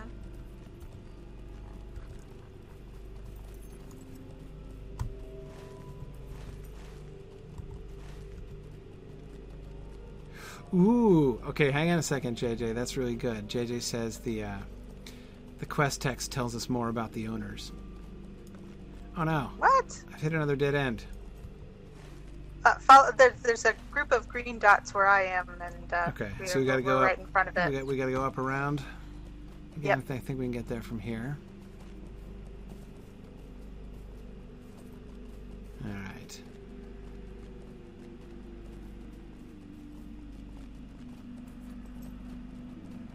Oh man. No, I think okay. I think I'm still okay. Go around this way. Yep, there you are. I see you. Oh, yep. There's the tower. Great. Yep. This dark, foreboding place. All Cheerful right. tower. And a beautiful little Arnorian tower it is, with the stars of the Dunedain all over the place. Yeah. Okay, let's see. I'm going to my quest text here now before I turn them in. All right, let's see. The Sword of Ob. Here, wait. I'm not getting any text.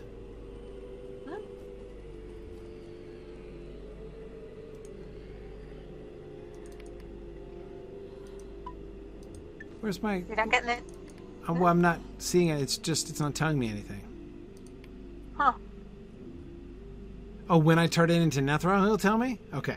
Yes. Oh, I see. Yeah, Okay. Nethra. No, I thought like the Nethra's description of the quest was going to give me something more. Oh, no. Nethra's going to give you the... All right. Let's see. Here we go. Oh, look at this. Okay. Here we go, Nethra. I'm excited. Let's start with the Sword of Ab. Yes. Greetings to you. Okay. You have brought me the Sword of Ab. Ab was a great leader of the Hillmen of Rudour. Interesting. He was one of the last to be taken under the service of the Witch King, and it is said that he had a great gift of healing. Ancient text tells that he was indeed unwilling at first to heed the words of the messengers of the Witch King, but at the urging of his people for great wealth and power, he accepted the sword that you now hold. He accepted the sword. So the sword was a gift from the Witch King. So your theory was right. This was the last outpost. Yes. So the swords were evil gifts, right? Corrupting gifts, or at least symbols of loyalty to the Witch King, right? Yep. Yeah. And this was one of the Hillmen the Witch of Rudour. King, it's gotta have some sort of whammy on it. Right. Okay. That's good. Now tell me about Gwynach. How can I be of service? The Sword of Gwynach. This is the sister sword of the poisoner Colmac. Many a wound this sword gave that too late was found to be fatal. Gwynach was longest in the service of the enemy and had the most malice and subtlety of those that wielded a blade under the Witch King against Cardolan. So it's not... Oh, yeah. So these are all swords that belonged not to Hillmen. So that's why. So this is in their language, their sort of vaguely Celtic language, which is why we've got Owen and Gwynach. Yeah. Yes. Okay. Good. Nancy is pointing out the subtlety here. Yes. Malice and subtlety. Nancy, it's clear that they're picking up on the same thing that Evil Dr. Cannon was talking about.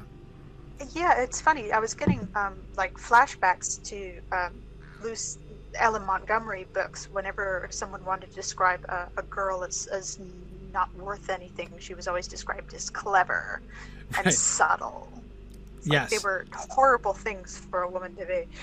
Yes, because it doesn't just mean intelligent; it means like devious, right? Manipulating. Yes, exactly. It implies motives and attitude as well as mere ability. Yeah, sneaky and sly, Edith. Exactly. I'm trying to think what would artful. Artful was another one. I was rather surprised. Artful, yes. Tolkien uses it that way too in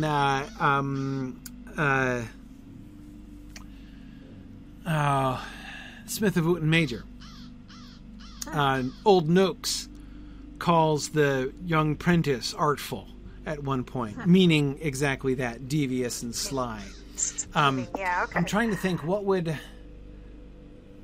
I haven't read as much Ellen Montgomery as my wife has. She's quite an expert on Ellen Montgomery, but I'm trying to think of what word, because there is a positive word like that you would use to describe, like a positive adjective to describe a woman, meaning she's intelligent. But it's not. You're right. It's not like it's subtle. The funny thing is, clever was used for both. Yes, clever is sometimes a positive thing, but I think that anyway. So I'm getting distracted now. It depends on the person who's describing. Yeah, it does. It does. If Stacy's describing him, it's positive. Rachel Linda's describing it, it's rather negative. Yes, exactly. Friend. Exactly. And well met. Okay, so Ines. Back to the swords. Yeah. Back to the swords. Okay, right. You brought this to me, Narnian. For few, save the wise, now would have been able to discern the fated lines that speak the cold words of the black speech which tainted this blade.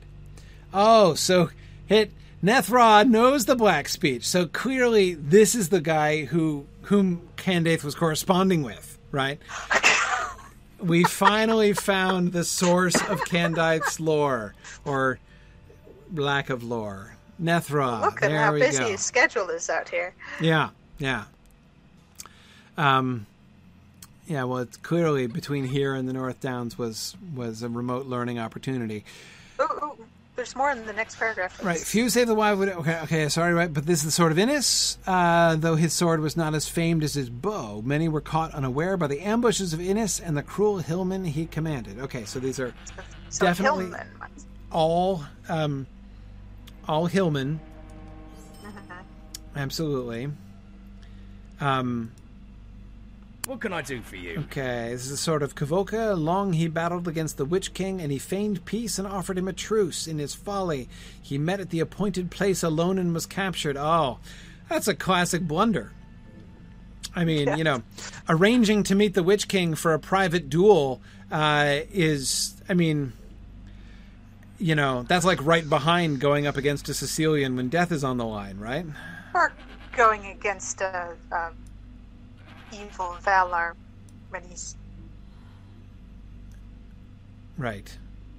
Okay, wait, sorry. When he returned to his people, he was barely recognizable. A shadow of his formal self. Classic symptoms. Yeah. Yes. Yeah. He served the Witch King, and his people were taken into thraldom. Yep. Yeah. Yeah. Rookie mistake, says Dolores Stroke. Yeah, absolutely. Absolutely. Okay. Hail, Colmac. friend, and well A met. dark Poisoner. blade. All right, this is the Yep. poisoner, right? Yeah. Yep. Do you see the burn marks and the notches? Many times as this sword carried the fell poisons of the enemy. I fear that this sword is the sword of Colmac. He was the second of the Hillman chieftains who took service with the enemy. It troubles me to know that his blade was still in the service of Angmar. So it's like, I don't know if these swords are enchanted, but they're definitely not nice swords. Right. Yeah, now, Catriona, I agree with you. This does support the Kargul theory, right? About, Yeah. you know, the sort of reconversion of the Hillman.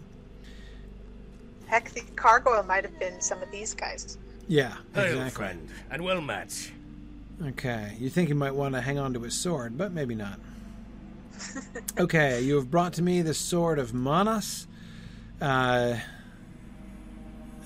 What is it, like the Manas sword of fate? Many brave warriors fell beneath his blade. Though he wielded the bow stronger, more Again. few men lived to tell tales of his brutality, for he would often put his captives to a cruel death. Okay. And then... What can I do for you? All right, the notched sword of Anraig. Anraig was a mighty warlord of the Hillmen of Rudaur. He was the fiercest of those that were converted to the enemy's evil cause, and was often at the head of the armies brought against the people of Arthedain. Okay, so this means that all of these swords, which were the swords of the Hillmen, these were originally stored here, right? Yep. But why? But these are Númenorian. Why would they make Númenorian little sword casks? Maybe in mockery of Numenor? Or maybe this was just reappropriated. Okay, see, the statues... So the statues are the statues that represent the ancient Hillman kings and captains, and their crowns are sort of vaguely Iron Crown-esque, right? That does explain why we've seen these ones at Rudar and ruins and not any others. Yes. Yes, it does. Because now we know that the Hillmen were in Rudar's service. I'm inclined to agree with JJ that these guys appear to be the captains of the Hillman's Bowling League. Yes, agreed. But now notice something interesting. The statues are significantly more weathered than the little sword coffers down at the bottom. Mm-hmm. Yeah. That looks like much newer stone. However, the more faded statues are standing on top of a classic dais with a Númenorian star in it. Got my bowling ball thing. So, here's the theory. Theory would be that the statues are obviously made by the Hillmen. Erected here, so that the Númenorian stonework has to has to predate the statues. Not only because the statue is standing on top of it, which significantly suggests that it predates it, but a little hard to build the dais under the statue after the statue's already been erected. But however, apart from that obvious piece of physical evidence, just chronologically, right? I mean, if this was an Arnorian outpost, the most northerly of all of the Arnorian outposts, before the Hillmen, converted to the service of Angmar and took over this area, Arnor would have already been here, right? Yeah. So it's like Arnor came, Arnor left with the architecture, and then right, exactly. And so this was repurposed, and the reason that it looks newer is that, of course, needless to say, the Númenórean stonework is the superior. Yeah. I mean, which is why it's not weathered as badly as the statue. Exactly. The statue weathered more bad. I mean, it's still been here for hundreds of years, right? So it's more than 1,000 years old, this statue. Not bad. So it has all kinds of excuse to be weathered. And the good preservation, by contrast, of the Númenórean stone is just because Númenórean, right? Just like the stonework at Orthanc or the walls of Minas Tirith. They knew from stonework did the Númenóreans, apparently. So even though the Númenórean stuff looks newer, it's actually older. But the Númenóreans still have the 7 sword, like little sword coffins, sword things here. Dais. Yeah, well, sword, display cases? I don't even know what. Okay. It looks like an altar. Yeah, right. Yeah, now the leaves wrapped around the pillars, Nancy. We have seen things like that in Arthedain. I think we speculated before that it must be Athelas. Right? Didn't we ever speculate about that? Or did I recently think of that? About which? The plants. See the vines? Oh. That are on the I bottom? don't think we ever... No. No? I don't know if it is. It doesn't necessarily look like it. I'm just trying to guess what it would be, like why there would be the... Because we've seen it in several other places. Not this prominently. There's like a whole big band of it around the bottom like this is kind of new. No, that's new. It's usually only like over the arches or something. Yeah, exactly. That's where we usually see it, in small sort of detail work. The only plant matter like this or unless it's Oyalose. Oh, yes. Oyalose. What if it's Oyalose? So Oyalose is the evergreen plant, boughs of which, that's what it is. Oh, that's totally what it is. That's awesome. Okay, so the Oyalose was a maritime tradition of the Númenóreans that they would I don't know what, bind, tie, staple, I don't know how, whatever, they would affix somehow a bough of Oyalose on the bow of the ship when it was going out of harbor. And the evergreen state of the plant, and it would eventually wither and die because it had been cut, but it would take a long time to do it. So they would kind of come back, and the Oyalose is still alive. So the Oyalose is, again, it's not a needly evergreen. I think it's a leafy evergreen like holly, essentially. But it was definitely an evergreen plant, and it had the symbolic significance of the Oyalose was that it was a symbol of the blessing of the Valar and a sign of preservation. It was like good luck attached to your ship going out, and so that it just as the the Oyalose is evergreen, right? So you would be the life of the ship and the sailors would be preserved like the life of the plant as they go out and come back.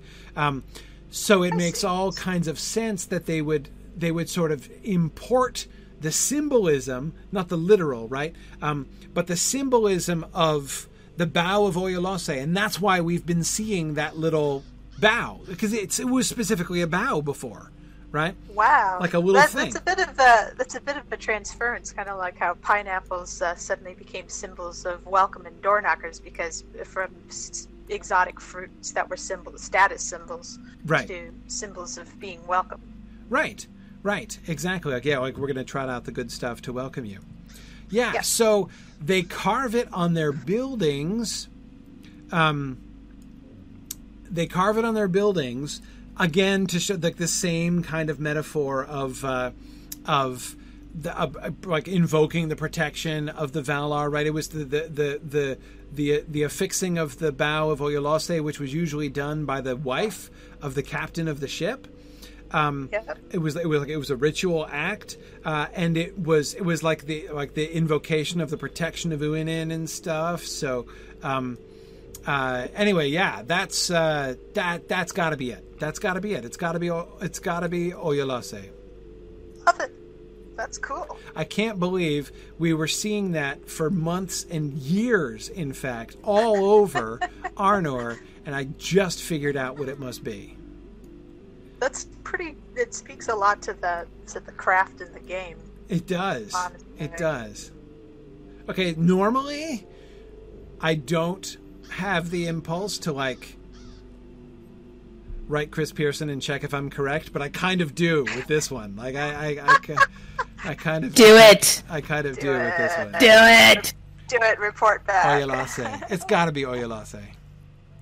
They couldn't mention it because, of course, it only appears in Unfinished Tales, so it's outside the license that the game has. I mean, there's nothing wrong with them representing a bough of plants on the buildings, of course. Yeah. But okay, anyway, hang on, I got to talk to Nethra again. Okay. Hello, friend. I've recovered all 7 swords. A mighty deed. Now they can be restored to their proper resting place, and we can finally enter into Krusle Lanan. Gather what few companions you deem trust. Oh, wait, I have to gather at a small fellowship. We can't all go in together, right? True. Okay, all right. So I think we're going to need to disband now. Can you disband us? Yep.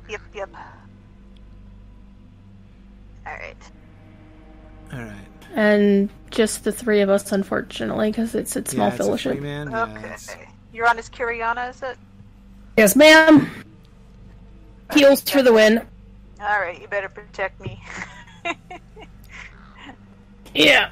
Well, also hopefully get Nethra, keep him going. There is a major dread effect, so if you've got hope tokens, smoke them if you got them. Alrighty. Yeah, hey, look, he does them. Somebody must have sent them to me, because, yes, they did. That was very kind. All right. There we go. Hope tokens, no problem.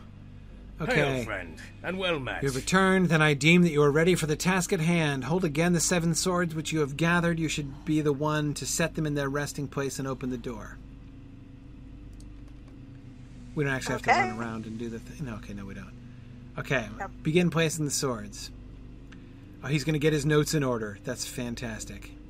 All right, get your notes in order, and I'll get my notes in order, and we'll take notes. With the aid of the heroes of the North, the Ranger scholar Nethra has reclaimed 7 swords which were given to the Hillman chieftains of old. Hang on, wait, I'm listening. Now Nethra and his allies prepare to enter the ancient halls of Kruslav Lanan. Right. Nethra and his allies, meaning us, I guess. Indeed. Okay. Oh, now we do have to place the thing. Hang on, is somebody attacking somebody? Not.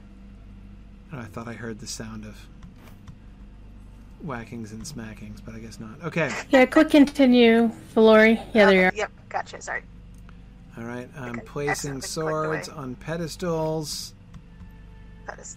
Pedestals, that's the word I was missing before. Yeah. So the sword pedestals, though, I'm still trying to figure out the history of this here, because the sword pedals are obviously Arnorian, not made by the Hillmen. So that implies that the Arnorians had sword pedestals here, so that 7 significant swords were part of this place prior to the So maybe these swords were Arnorian swords of significance that were claimed by the Witch King and then distributed to the hillmen who served him. I have to think that was true. Remember, it said it had Western and writing, but then there was stuff like written under it and over it, like it was defaced. Right, the black speech runes and stuff. Okay, let's see. I'm looking at the door frames. This looks like most of your Western runes that have been gone to pot. Yeah, strange lack of any kind of iconography, really. There's trees on the door. Some kind of tree. Yeah, vaguely. This is kind of ever so vaguely Gondorian, but not really much like the Gondorian trees. No. Are there any carvings on this brazier? Will not work. What looks almost like a more kind of vines or serpent-like. Yeah, this is very similar to the ruins that we found outside of Rivendell. Yeah. The jail cells. Yeah, Katrina thinks the filigree motifs look more elvish. Yeah, more elven. Yeah, I agree. Yeah. You know, what can I see before? Because like when we talk to him, like mobs are going to come or something. Yeah. Let me look around. Yeah, this looks like elven. It does.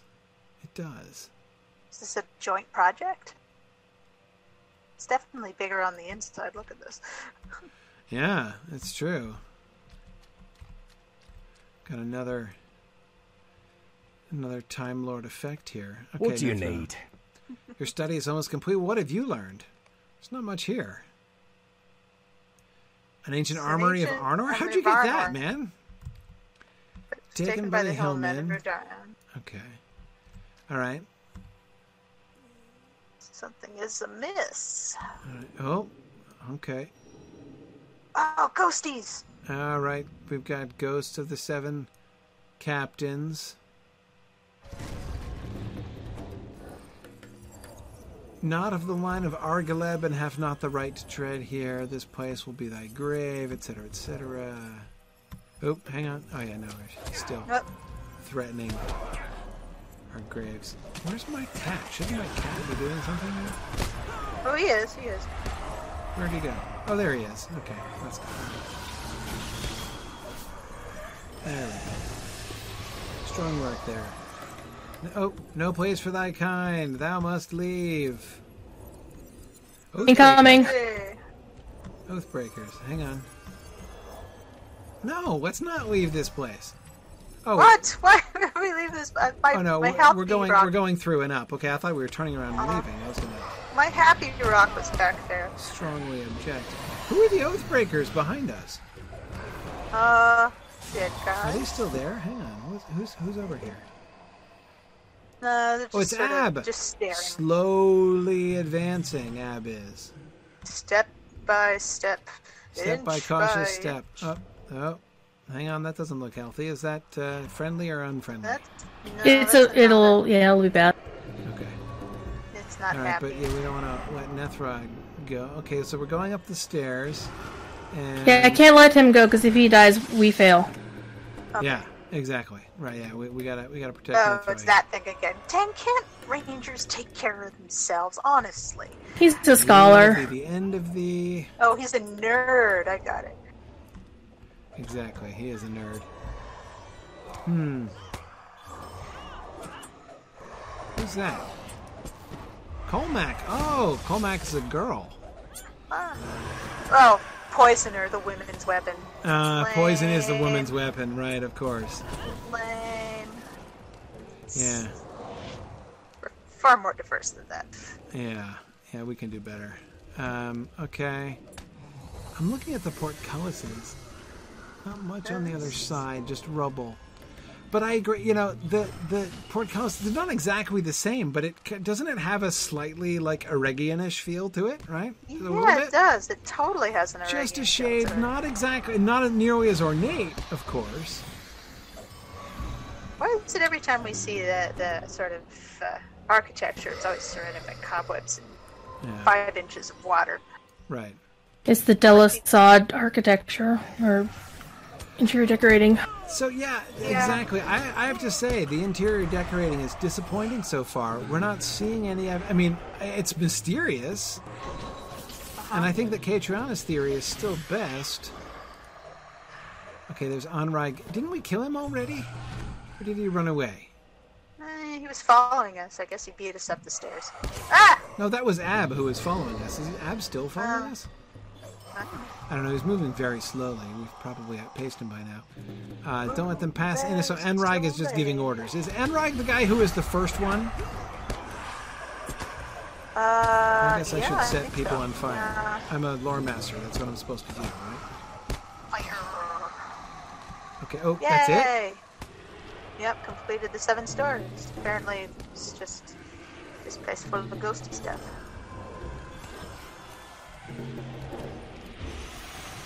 Okay, we're not gonna. It's not gonna kick us out, is it?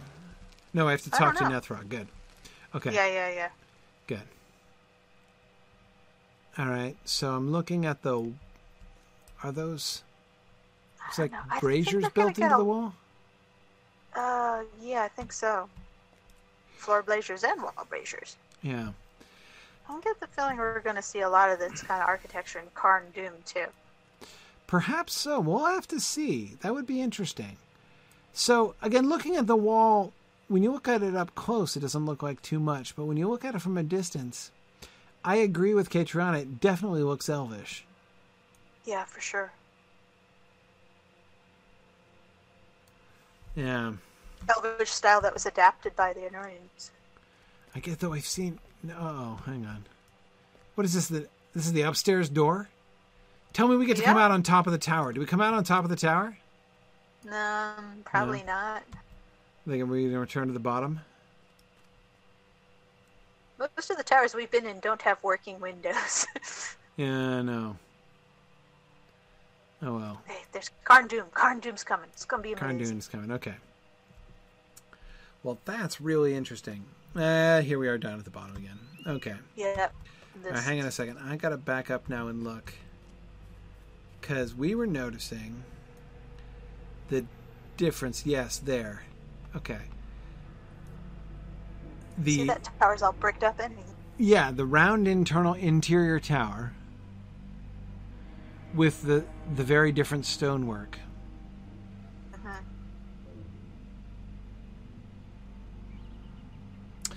What if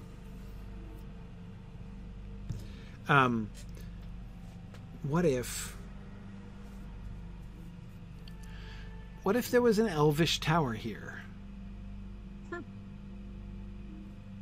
What if, so we've got the round tower, right, with the darker stone, which is clearly older than the Númenórean construction, especially since the Númenórean tower seemed to be built around it, right? Yes. So what if there were an ancient elvish tower here, which, when the Arnorians discovered, they, shorted up, right? It was threatening to fall down. So the buttresses. Yeah, they built the new Númenórean tower to strengthen it around it, but they kept it sticking out at the old one sticking out at the top. And so that's why when you go in, you don't see Númenórean construction, because they didn't construct it. The interior, which is, of course, significantly larger than the exterior, is elvish, whereas the outside, therefore, only the facade and buttressing and stuff. And it does have buttresses, right? I mean, you can see the buttresses over here. Yeah. Yeah. But it does explain why those ruins looked a lot like the elven ruins we saw. Right. And so that would suggest then 3 generations of, 3 different iterations, right? So you have the ancient elvish tower, and then you have the Arnorian reconstruction, right? Sort of preservationist reconstruction. And the 7 swords must have dated from that time, the Arnorian time, presumably, unless they're elvish swords. They said they were Western. Yeah. Okay. So they must be Númenórean swords. So we still don't have any explanation for the 7 Númenórean swords, how they came to be here and why they were given pedestals. Maybe Sauron made them when he was doing his time there. Nah, no, I wouldn't think so. He likes to work with his hands. It's true, right, Nancy? Yeah, black Numenorians. No, Yeah, because probably black Numenorians. Well, we'll have to the wait and see poison what we see when we get down holder. to. But I don't remember any of the black Numenorians actually using Numenorian iconography, like the stars and stuff, and the scepter. Yeah, and the they would have Oyalase. perverted that. Oyalase. I finally figured that out. Remember, I was like counting the leaves on each branch, trying to figure out if it was symbolic of a family or something else. Is it Bough holly? of Is it Oyalase. mistletoe? Is it I cannot ivy? believe I didn't think of that before. Yay. Unbelievable.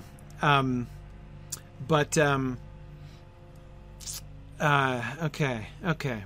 Anyway, so elves build a tower, the Numenorians buttress it externally, but they preserve the inside, the rather plain inside for elves.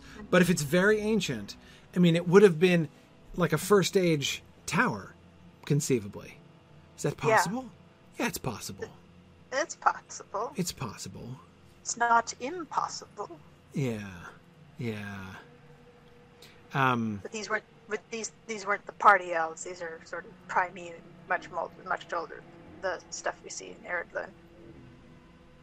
Yeah.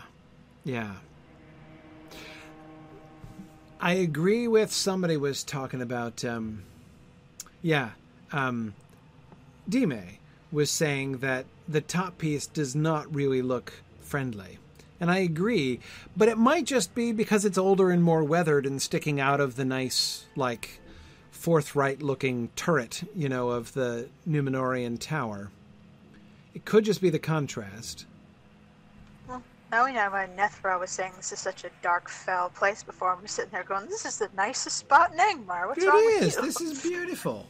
This is beautiful, but corrupted, right? Yes. So the erection of the 7 statues, which would have been a Hillman thing, and to commemorate the corruption of the area goes hand in hand with the perversion of the swords, right? These Numenorian swords, which are taken from their pedestals by the Witch King and distributed to the 7 captains of the Hillmen, and used and turned against Cardalin, right? Turned against the rest of Arnor.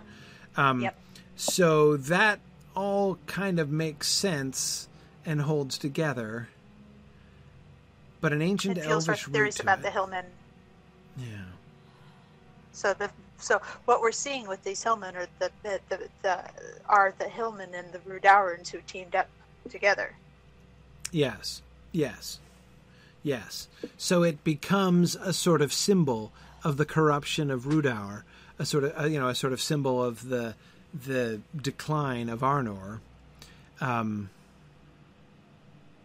But yeah, I mean, the idea of the Numenorian Tower, of the Arnorian Tower, which is essentially holding up and preserving, an ancient First Age Elvish tower,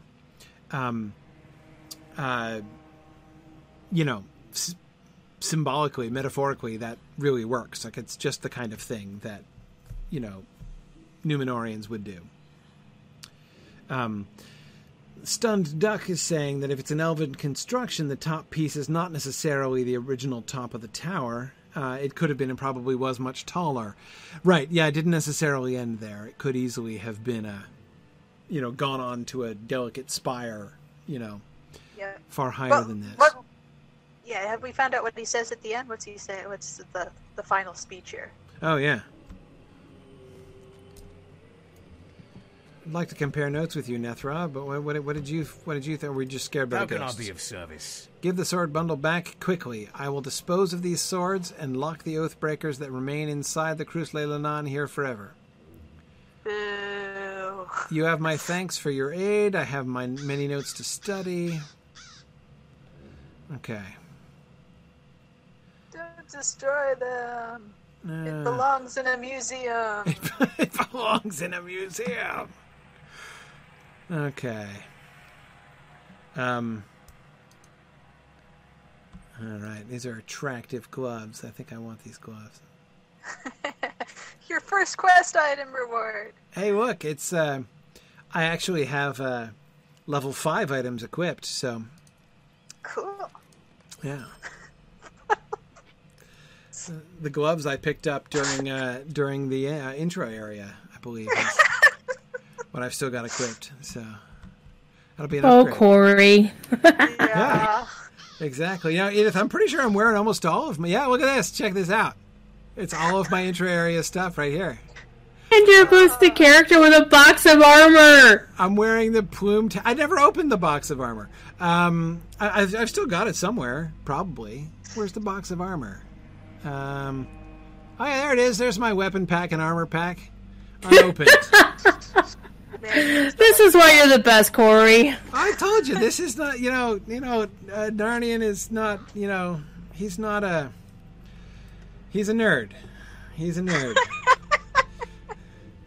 He's a pure lore master. Okay. Yeah, it's getting late now. Also, yeah, it's super late. But see, this is what happens when you actually go questing, right? And do instances and things like that. Yeah. Okay, cool. Awesome. Thank you, everybody, for joining us this evening. And I will be back next week. And we'll have the hiatus after that, but I will be back next week. Thanks, everybody. Bye now. Bye. Thanks for joining me on this epic exploration of The Lord of the Rings and of Standing Stone's video adaptation of Tolkien's story. If you are having even half the fun I'm having on this journey, I hope you will consider supporting the project by donating at signumuniversity.org/fund.